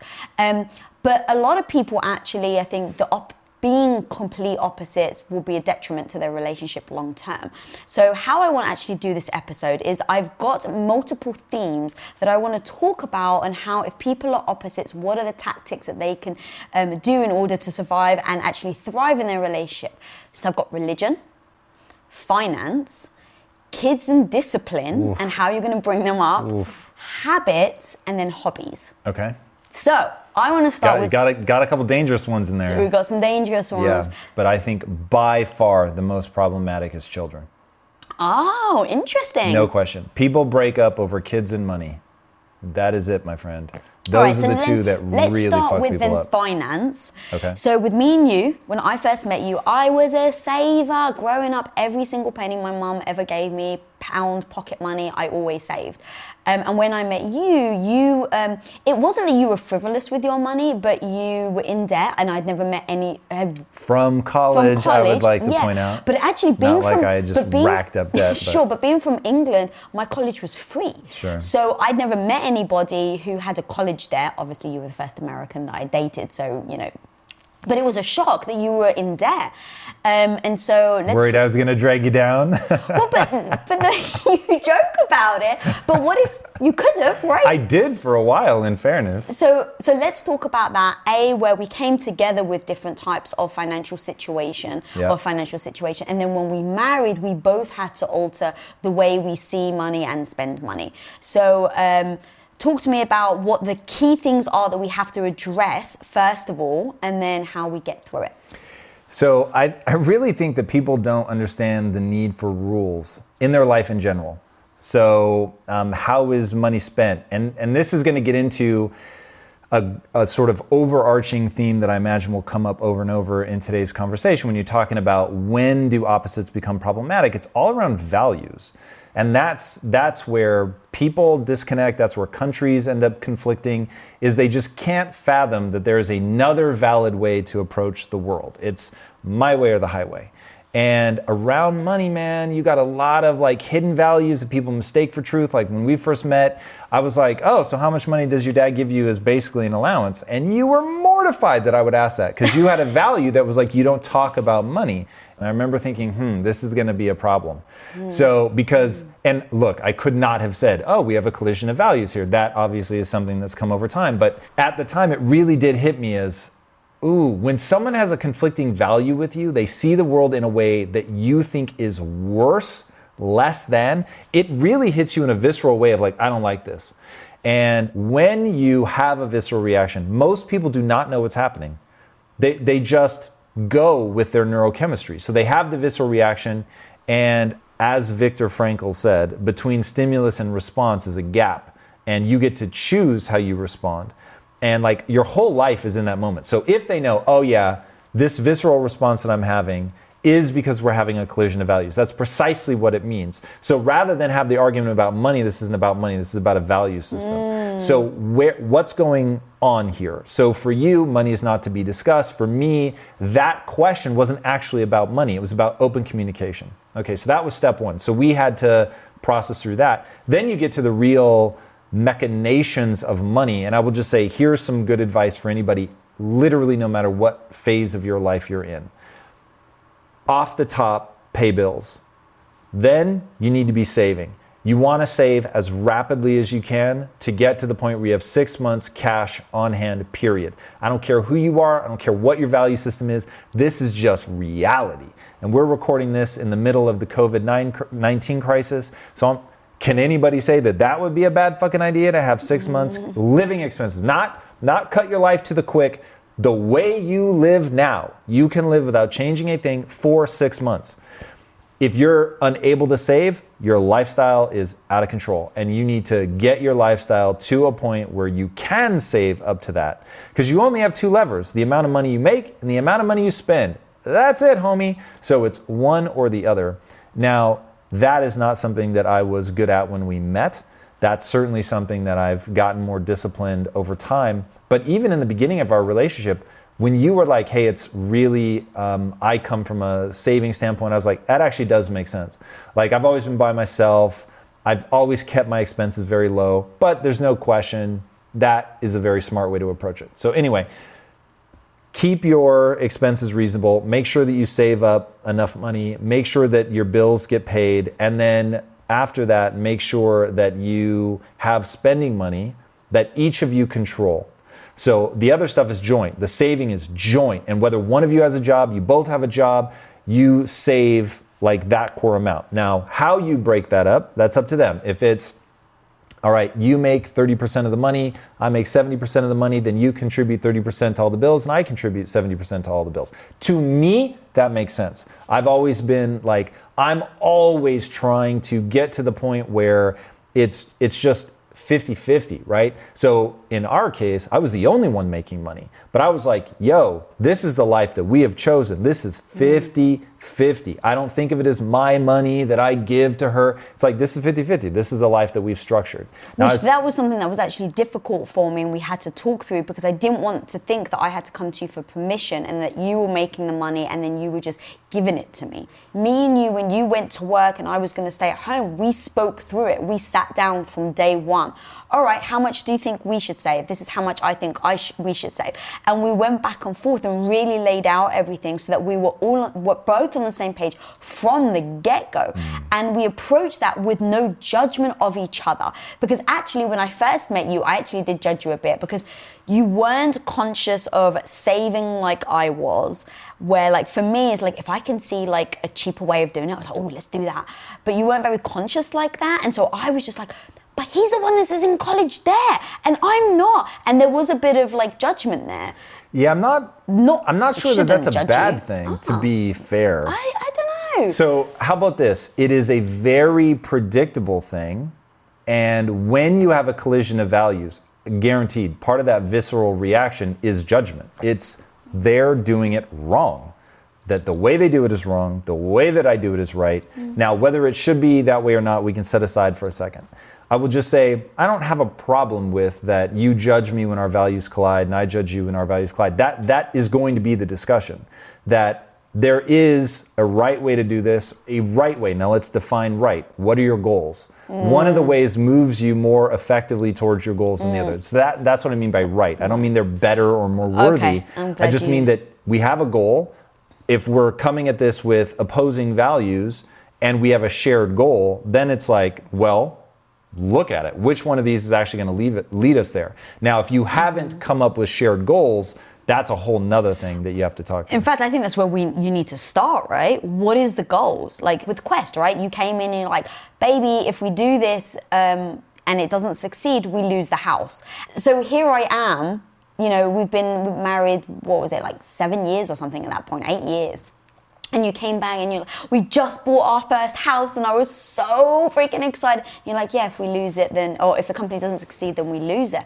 And so, but in our discussions of agreeing on what our goals are as a team was what made me say, yeah, absolutely.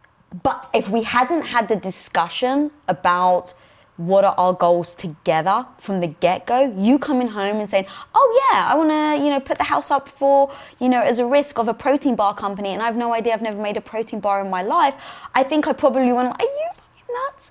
But because we were so invested in, we're going to do this together, we're going to build something amazing together, we're going to make movies, that was definitely the goal at the time, but it's like, to make movies, we have to take risks. And so we agreed that that was the path we were going to go on.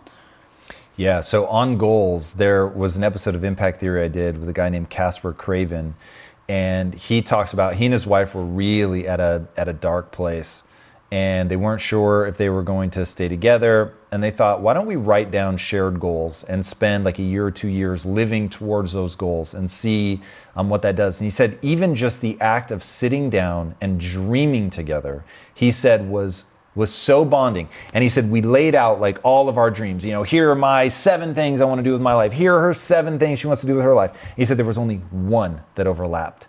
And he said they just clung to that one thing. All right, cool. We both share this dream and now let's go for it. They wrote it down, which is so powerful, and hung it up on the wall and then just said everything serves that goal. And that's so clarifying one for you and then unifying for a couple. Yes, super powerful. So just going back to money, so assuming that you have the shared goal of what you're trying to accomplish, then the collisions of values will all revolve around which one is going to move us towards the goal more effectively. And if you can talk like that and not be overly invested, and this is where identity, man, is rough. I've heard it said, I forget by who, but when you touch on someone's identity and say that's a problem, or you're not as good at that as you think, ooh, that's when you light people up and they get super defensive. So getting past some of that to be like, oh, I really believe in the goal. The goal I believe in.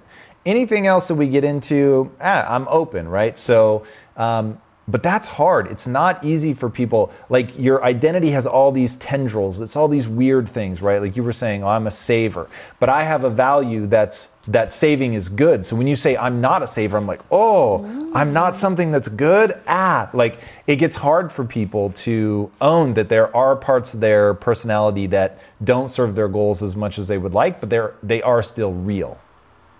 All right, I want to move on to the next subject. You want to talk about kids? Sure. All right. So me and you always thought we were going to have kids when we got married. I actually wanted 4. I think you wanted 2. But from the get-go, I mean, people may not know this about you, but right up until we thought we were going to have kids, you were reading children's books, parenting books. That's what you were asking for 100%. Christmas. My mum bought you with utter excitement. She thought she was going to be a grandmother, so she bought you every book under the sun. And we discussed it endlessly about how we were going to bring up our kids. And we did it before we have children. And that was a big... We did it before we even started trying to have children. Right. For those people at home, though, we never did stop trying. Not trying. But I just want to make that clear. But right, that's exactly it. Before we even started to think about actually starting it, we discussed everything. How we were going to discipline our kids. What religion were we going to bring them up in? What was important to me growing up? What was important to you? And there were things that we actually had collisions on. The one that comes to my mind was discipline and spanking. Yeah. So if you want to talk about that and then... Well, I mean, I will speak for myself. I was so rebellious and I've always had such a problem with authority that I would just push and push and push until I got spanked and then I would stop. Now, when I say it did not traumatize me, I don't have any bad feelings. I always knew my mom loved me. And I remember at 13 years old, my friend Justin Angove comes into school one day and he was all excited. He's like, my mom tried to slap me and I blocked her and she burst into tears. She's never gonna slap me again. And I was like, that's genius. I've never thought, like, I'm bigger than my mom now. I've never thought to block her. This is so smart. The next time she tries to slap me, I'm gonna Karate Kid the shit out of her and I'm gonna block it. And that's just gonna end it. And she's gonna know who's boss from then on. And so it couldn't have been very long. The next day, probably, I remember standing at the front door. I'm pushing and pushing and pushing. I don't remember what she wanted me to do. And escalate, and then finally she goes to slap me. Boom, I block it. And you can't imagine how good I feel. I am elated. And she goes to slap me with the other hand. Boom, and I blocked that too. And I was like, oh, like she knows what is up now. And then pow, she got me with the third one. And in the moment, like right then and there, I was like, mad respect. I see you, Bill, you. Like nothing but my mom is not going to back down. My mom loves me, wants good things for me. She's going to keep my ass on the straight and narrow. Just that fucking simple. I never got in trouble. I didn't drink, didn't do drugs. Like I was just in line. I fucking am so grateful for that. Like I'm so grateful for my mom and the way that she raised me. My mom didn't take shit, but she loved me to fucking death and she wasn't abusive. And so to me, there is such a clear line between keeping someone in line and being abusive. Like they are a spectrum for sure. And I get it. Some people can spill. My mom never did. Always, like, she never hurt me or injured me or anything like that, but she got my attention.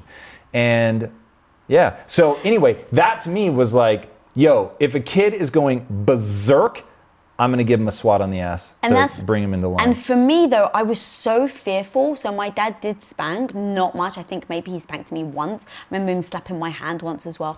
And it broke my heart. Like, broke my heart. And I think it would have been the same for my sister. And I had a certain amount of fear. And I know my dad loved me, and so, but I was definitely like, oh, don't get him mad. Oh, and he only did it once. But that's the point. Right. But I had the fear. And so my thinking is, I don't want to put fear in my kids in their conscience like that. In their conscience like that's just, I don't want to do that to them.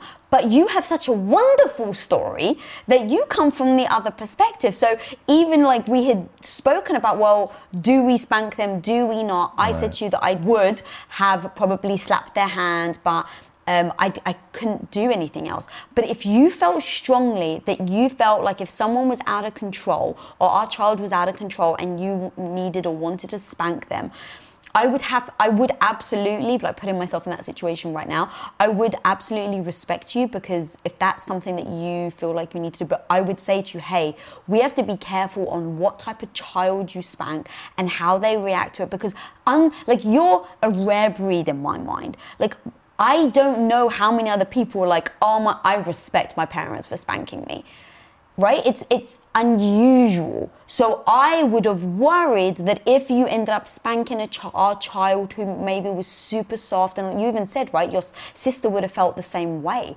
So as you can see, guys, at home, like this is something that we talk about and we're going to go back and forward with, but it's important to discuss, because if when we have a kid, all of a sudden you spank and we haven't spoken about it, like would I have been horrified? Would I have had like lashed out at you? And now that child sees the fact that me and you don't agree on the punishment. Like, talk about mixed messages to children. And that's one thing that we spoke about as well, is if we ever disagree, never do it in front of the kids, because we always have to be united. But the spanking thing was just one thing. And then also the religious thing. We come from different perspectives, not necessarily perspectives, but different belief systems. And I was brought up Greek Orthodox, and that was really important to me, that our kids were christened Greek Orthodox and that they learn Greek. And so you seem to be okay with, coming on board with the culture. But what would you say, let's say there's certain, like I know many people who, especially like, I have a lot of Jewish friends, and it's like, no, I just won't marry someone out of my religion, because it is important to me that my children are the same. So it's not even about their partner. They just won't look for someone out of their religion because it's important that their kids are the same. Yeah, but for my thing with kids is, I'm not going to be dogmatic. They need to think like me, but I'm going to always be honest with them about what I think. my thing was you were always super reasonable. You weren't dogmatic. You weren't, like ultra fundamental or anything. So there was no like, you saw beauty in a lot of it and you saw beauty in the ritual and things. And I was like, yeah, I respect all that. Like getting the kids christened and stuff. Sure. If that makes you happy, like, I don't think it has any sort of ill effects. You never asked me to lie. So it's like, yeah, you be honest, you do you. I'm not going to make fun of you or what you believed at the time. I'm like, hey, this is what your mom thinks. This is what I think. And follow your thing. I don't really care. It's like, I want people to think for themselves. I want them to make their own decisions. I want them to chase beauty and poetry where they see it. And if they see beauty and poetry in the Bible, then go for it. But you said a really big key thing there is we respected each other. So you got christened. I don't know how many people know this, but being Greek Orthodox, I'd always dreamt about getting married in a Greek church and having that very traditional wedding. And I remember when you proposed and we were talking about it, and I was like, hey, look, it's very important to me to get married in a Greek church. And you're like, oh, I've never even dreamt about my wedding day. So of course, then when it came to getting christened, you said, look, I will do what needs to be done for me to get christened. You went, like, I was going to say religiously, pun intended, to sit with a bishop once a week, twice a week for weeks on end to have classes in order to pass and have him accept you into the religion, and then he christened you. And you went in and you were like, look, if I'm going to do it, there was no resentment in you. You were like, you realized this was a gift. I think I was thanking you profusely, which is important, versus expectation. I didn't expect you to do it. And then you were so into it and you're like, yeah, I'm going to do it. Like, if I'm going to do it, I'm going to do it. And you went in with a stack of books and you were asking questions about religion and things like that.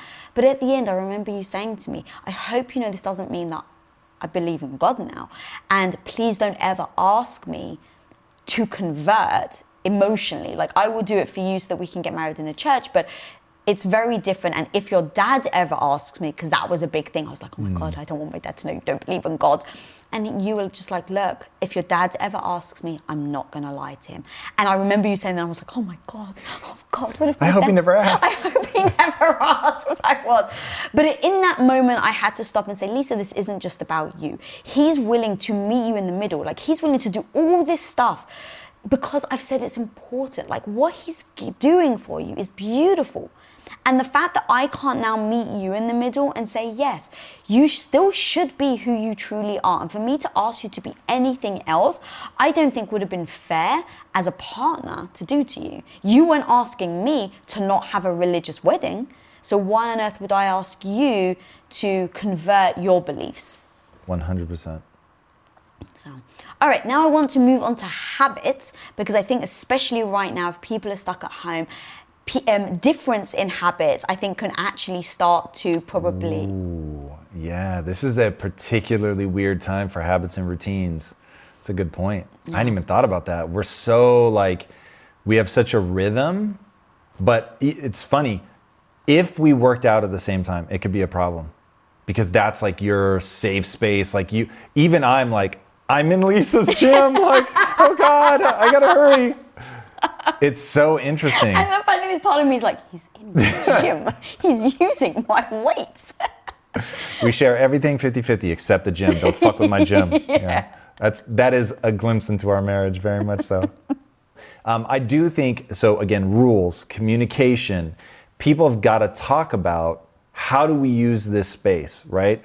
So it is possible in the next 12 months that you spend 5-6 months on quarantine. Like, who knows, right? I am not an expert. I have no idea what will actually happen, but that is a very real possibility. Looking at the mutation rate of the virus and all that stuff, it's fucking real. So getting to understand how people effectively get their needs met in the space. I want to use this, like, for instance, the gym would be a perfect example for us. It is very important to you, the gym. Now, the gym is, using our language, the gym is meaningful to me. It isn't important like it is for you. If I missed a week, whatever, I don't fucking care. But like, you really make it one of your highest priorities to make sure that you get your time in the gym. So it's like, if we were colliding and I was like messing up your routine because you use a lot of things all at the same time, it's like, I would be very respectful of that and say, cool, I get it. She needs her space. Then on my writing days, I need my space. I can't have people fucking interrupting me. It drives me crazy. And so if we were in a small house where it was like during my writing time, you had to give me extra consideration, I would lavish you with praise for doing so because I want to make sure I reward that behavior, but I would also give you the gift that you want, which is I would, hey, when are you not in the gym? And then I'll go make my gym time around that if I have to work out, midday or really early, which thankfully for us, we're on slightly different sleep schedules. So for me, it's just I wake up and I'll go straight to the gym, and usually I'm done before you even wake up. But setting those rhythms, talking through this stuff, giving gifts, like want the other person to be happy. And then when the other person is doing something nice for you, lavish them with praise for that. And don't lavish them with praise, because if this goes on for months, don't lavish them with praise in week 1. And then by month 3, it's just an expectation, right? Like you like it when I boil your water, which I haven't done in the new house. I was going to say something to you today, and I was like, please do. So for I'm just totally out of the rhythm. I don't even go back there. So for the longest time, you were boiling the kettle, and it got to a point where I forgot to thank you because I was just, and I remember being like, oh man, he didn't boil the kettle today. Yeah, you noticed if I didn't do it. Right. But you didn't notice if I did do it. And I remember you said, and you're like, look, it's turning into an expectation. And I was like, oh my God, you're so right. I can't believe it. Since we've moved, so it's been maybe 3 months now, you haven't boiled the kettle. And then this morning I was like, I really want to tell him to boil the kettle for me. But I was like, I don't know how to approach it because it's kind of freaking cheeky for me to ask you. I'm so glad this came up. I'm so glad this came up because here's the thing. One, now I'm just going to relate to you and people can watch and see how we talk. There is no malice. I'm not being passive aggressive. I legitimately need to see it to remember. And so and then once I get in the habit, then we're good. And when we were living here, I would walk by it every morning and I would see it on the way in and the way out. And so it became this thing where, and then I would see it before the gym and after the gym. So I would see it like 8 times in the morning and I only had to remember 1 time because I would see it 8 times before you woke up. Now, because it's in like a separate part, I don't see it. So I never just accidentally walk by it ever. So being reminded, because I want to give you a gift. How would I want say to that lift you to up. you? Hey, baby, I want to help you get back in the habit because you've told me that you want to do this for me and it is a meaningful thing. So, and look, the way that you say it will of course acknowledge that it is cheeky to ask, and because it's weird and nuanced and complicated. So saying like, hey, this is so cheeky, but you did say, and so like, I would love it if you did it. And then know that like, I might then remember once and then forget again for a week. And I want the reminders. And then once I get back in the rhythm, I'll get back in the rhythm because hopefully you'll have been rewarding me for doing it. And then don't let it become an expectation because then it just sucks. It's just a chore. And that's exactly the words I had in my mind. I was like, okay, I want to say how meaningful it was to me, but I do recognize it is still cheeky for me to ask you to boil the kettle. But I'm actually really glad this happened because people can hear at home, like we really do talk like this. And most of the time we try to, at least, or definitely I try to, have these conversations when we're emotionally sober, because it's like, I can say to you, babe, I know it's cheeky, like what's actually the best way for me to ask you this? And you just tell me, well, if you ask me like this is actually what will help. And if you ask me like this, and so we give each other the gifts because we trust each other and we're not trying to manipulate each other. So it's so important that we have these open conversations. So let's go back to habits. So people are at home, so let's say they start talking about the communicating what's important to them, what's not. Giving the time, I love that. One thing is you were talking that we've spoken about that we did for a while when I was finding it hard to let you know when I was working and when I was off the clock because we were working and living in this house at the same time, the studio. And I remember, in fact, I think it was in a relationship theory episode, I had the idea that it should be like the Brazilian restaurants. So, in the Brazilian restaurants, you have those like bring more meat, don't bring meat, little chip. I did the lamp.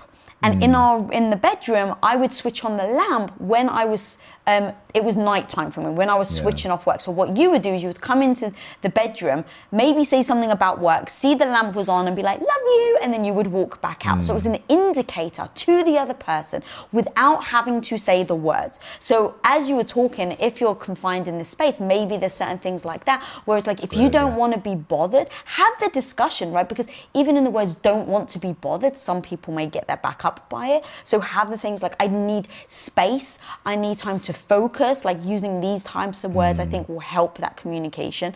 And then having that sort of signal that says, cool, when I do X, it means I'm in work mode. When I do Z, it means I'm in let's hang out mode, let's talk about other things. Right. So that was actually one thing that came to mind. But what about things like habits like, and in fact, let us talk about this. Leaving clothes on the floor and someone's messy, the other person's neat.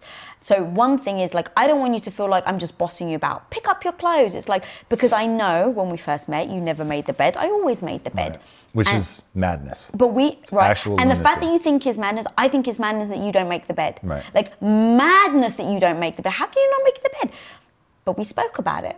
And you explained, and originally I definitely came to it from a judgment perspective because I'm like, oh God, I can't believe goals, which moves you towards your goal or not. Right. Like And I'm all for it. And this is really what people need to be thinking about when it comes to this. So this is a perfect example because I think it's real. I think a lot of people are going to struggle with it in terms of clean up, don't clean up. So if you're in a relationship where one person wants things clean and one doesn't, I promise you, you are at a collision of values. One person thinks it is self-evident that you should be picking up and keeping things tidy. And one person thinks it's self-evident that to constantly be cleaning and tidying when something is just going to get re-messy the next day doesn't make any sense. So one is there's two types of collisions of values. Ones that can be worked through and you can come to a compromise or a new agreement, and one where absolutely not. I'm not going to change. I understand your position. I understand it perfectly. Steel man, I got it. I can explain it better than you. And I still think it doesn't make any sense, and vice versa. So let's deal with that, where there's just no compromise to be had, which for us is being tidy. We have talked about it 6 ways a Sunday, but the reality is when things get messy, it gives you anxiety. So no matter what words, no matter how much logic I give you, unless you were willing to do the work to unwind that neurological pattern, it's never going to change. So now is where it gets into, you're going to have to create rules around how things are handled. So is it that, like, for instance, don't fuck with my part of the closet, right? I have a side, you have a side. You can do whatever you want in your closet. You can fucking clean it with a toothbrush if you want. I have my side of the closet. Yo, you don't have to look at it. Like, it's going to be the way I want it to be. And that's that. I'm not asking you to deal with it. I'm not asking you to clean it. I'm not asking you to wash my clothes. Nothing. But I understand your argument, but I'm not willing to do inefficient shit. It doesn't make fucking sense to me. So I'm going to keep mine the way that I want to keep it. You're going to keep yours the way you want to keep it. And all public areas will default to a DMZ, which means I can't be messy in it. In this example, clean is an absence. So the default in there would just be lack of mess. You take care of yours, I take care of mine. If you want the bed made and I don't, by all means, make the bed. And I won't touch it during the day. I won't mess it up, but don't ever ask me to make it. So basically it's don't And then cast... do get the bed ready after, because we sleep with separate blankets. Yeah, and so that's another thing, because you're like, if you make the bed, then you have to make sure that when I climb back into it, I don't have to fuss with the blankets. Yeah, meaning when you make the bed, you will oftentimes actually remove my blankets from the bed, sometimes remove them from the room. And it's like, hey, if you're going to do that, I absolutely accept it. Don't make me hunt for my own. Like that's really like #real talk. That's so disrespectful in my world that it's like, this is going to be a problem every single day. If I have to go look for my stuff, I feel so disrespected. It's like, but that's interesting that like you do me. No. You do you. I'm not going to stop you. But don't make it my problem. Right. Don't force your value system on me. Like we have to say, we can't agree on this. I don't need you to adopt my values, but don't make your values my problem either. And like, even just in the tone you're using, like disrespectful, that's a big fucking word. 100% used intentionally. Correct, and I know that you use your language very specifically, and I just want to point out though that from my perspective, I never would have thought you'd be disrespected because I wouldn't have perceived it like that myself. So, like, I don't think of you putting your socks on the floor as being disrespectful. I just think you're messy. But me moving your blankets from the bed wouldn't have occurred to me that you would interpret it to be disrespectful. And so if we didn't communicate and you didn't tell me that, I would have been like, what the fuck is wrong with him? Like, why is he grumpy? Like, right? And we would have battled and we wouldn't have said the words and I wouldn't have quite understood because I don't see it like you do. But because you were very honest and open, instead of me trying to persuade you, like, no, it's not disrespectful, I'm just like, cool, that's how he feels. I'm going to respect that you feel disrespected by that, right? And so if I can respect it, then I can go, cool, how do I choose to act? Because then it's in my control. I can choose to disrespect you, but know that I'm disrespecting you. Or I can choose to not make the bed or, whatever. But in that communication has allowed both of us to understand where the other person's coming from. And then going back to what you said, then we created rules of engagement around it. So it's like, cool, if I make the bed, I have to make sure it's unmade before you get in. Right, that's an agreement that we've made. And so we don't argue about the freaking bed anymore. It really comes down to, like this one, where they feel the other person is doing it wrong, inferior, and making it their problem. So they have to deal with doing things a worse way, and they've never articulated it to themselves or to the other person. So it's just emotional reactions. And so you don't understand why I'm getting upset that the bed is made and it's lovely and beautiful. And you're like, how am I in trouble right now? This bed looks gorgeous. He gets to walk in and see this beautiful room, and I bet it makes him feel wonderful because that's how it makes you feel. And so you're just projecting it onto the other person without thinking through. When I walk in and I see a made bed, I either don't notice it or I think, oh, this is a pain in the ass. I have to like remove all the blankets and stuff before we can get into bed. I don't look at it and go, ooh, that's beautiful. So all the things you think I'm getting out of it, I'm not getting out of it. But until each person like really stops and defines it for themselves and then articulates it to the other person, it just becomes like that, the nagging and the bickering and the fighting, and no one ever stops to ask, what are we actually fighting about? Yeah, actually also it makes me, as you were talking, making the bed, because this is how I was brought up, I perceived it as being a good wife. And so you walking in, interesting, right? Think about like the typical duties put upon, stay-at-home women. It's cleaning, it's cooking, it's providing, it's being there for people. If I didn't know that you felt disrespected by me making the bed... No, I don't feel disrespected by you making the bed. Sorry, but... I feel disrespected by you hiding my fucking blankets. Okay, but hiding your blankets. Very clear. I would have felt though I'm doing something lovely. I'm like bringing my half to the whole. And you coming in and being annoyed by it would have... really upset me. Yeah, from your perspective, I completely see and understand. That's why people have to talk through it. Even the little nuanced where you said you found it disrespectful that I make the bed. And it's like, no, that's not what I feel. And so this is where like, man, even sometimes when you've talked about it or you think you've talked about it, the words don't mean the same thing or a slightly different meaning was taken away, but it can really change the intent. Because if I were you ready for what I would do? For the record, I don't make the bed anymore. But if you were going to. Okay. Make my side, my two blankets, maybe fold them in half so all I have to do is unfold them. Fold them in half and then just put your blanket on top. Now you won't like that because it'll look lumpy. But for me, it's like, cool, then you just fold yours open, fold mine open, and now we're in bed. Super easy, nice and simple. Can I say something? Please. You are ridiculous. Oh, I love that. That just so touched my heart. Yes, that is definitely something that will bother you. I feel like you know me so well. You feel seen in the Avatar way? Yeah. I do feel seen.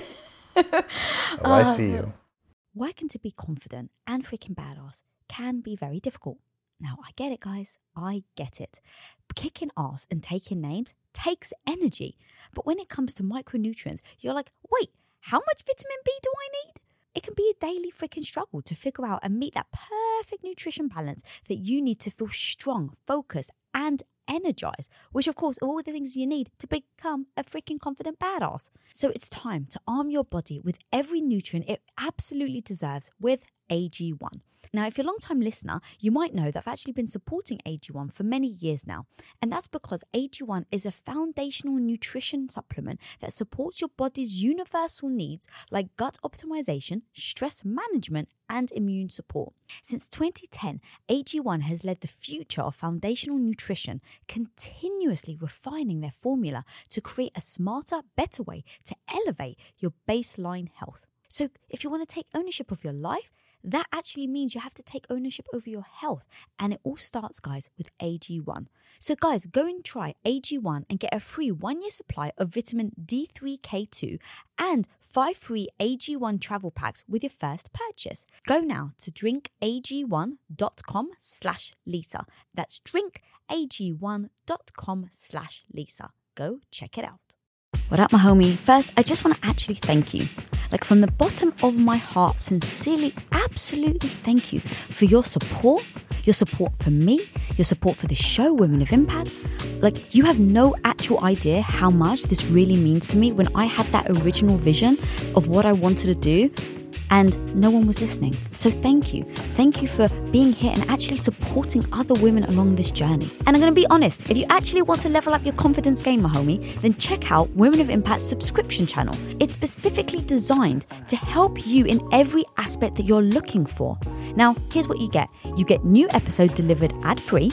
You get exclusive access to listen to Women of Impact roundtable discussions, weekly motivation, previously unreleased episodes, and that's just the beginning. Subscriber-only access to an additional 4 podcasts with hundreds of archived Women of Impact episodes meticulously curated into themed playlists and updated weekly so that you get the dose that you need. So if you're looking to boost your confidence, then go and check out the Get Confidence playlist. If you want to repair, heal, or start a relationship, then go check out Love Lab. And if you're wondering how you get your health back on track so that you can keep showing up to have the confidence that you're looking for, then go check out Health Hub. And of course, this wouldn't be complete without my weekly boost of mini motivations from moi. That's right, it will have you strutting down the street with your head held high, feeling like a freaking badass. And guess what the playlist is called? The Badass Boost, of course. So guys, don't settle for mediocrity when you can absolutely be extraordinary. So guys, subscribe to Women of Impact channel today on Apple Podcasts or Supercast. But no matter where you're listening, guys, whether it's Apple Podcasts, Spotify, Amazon Music, or any other platform, make sure you're following so you don't miss out on other episodes. And don't forget to check out the show notes for more information on this episode, our incredible sponsors, and upcoming events.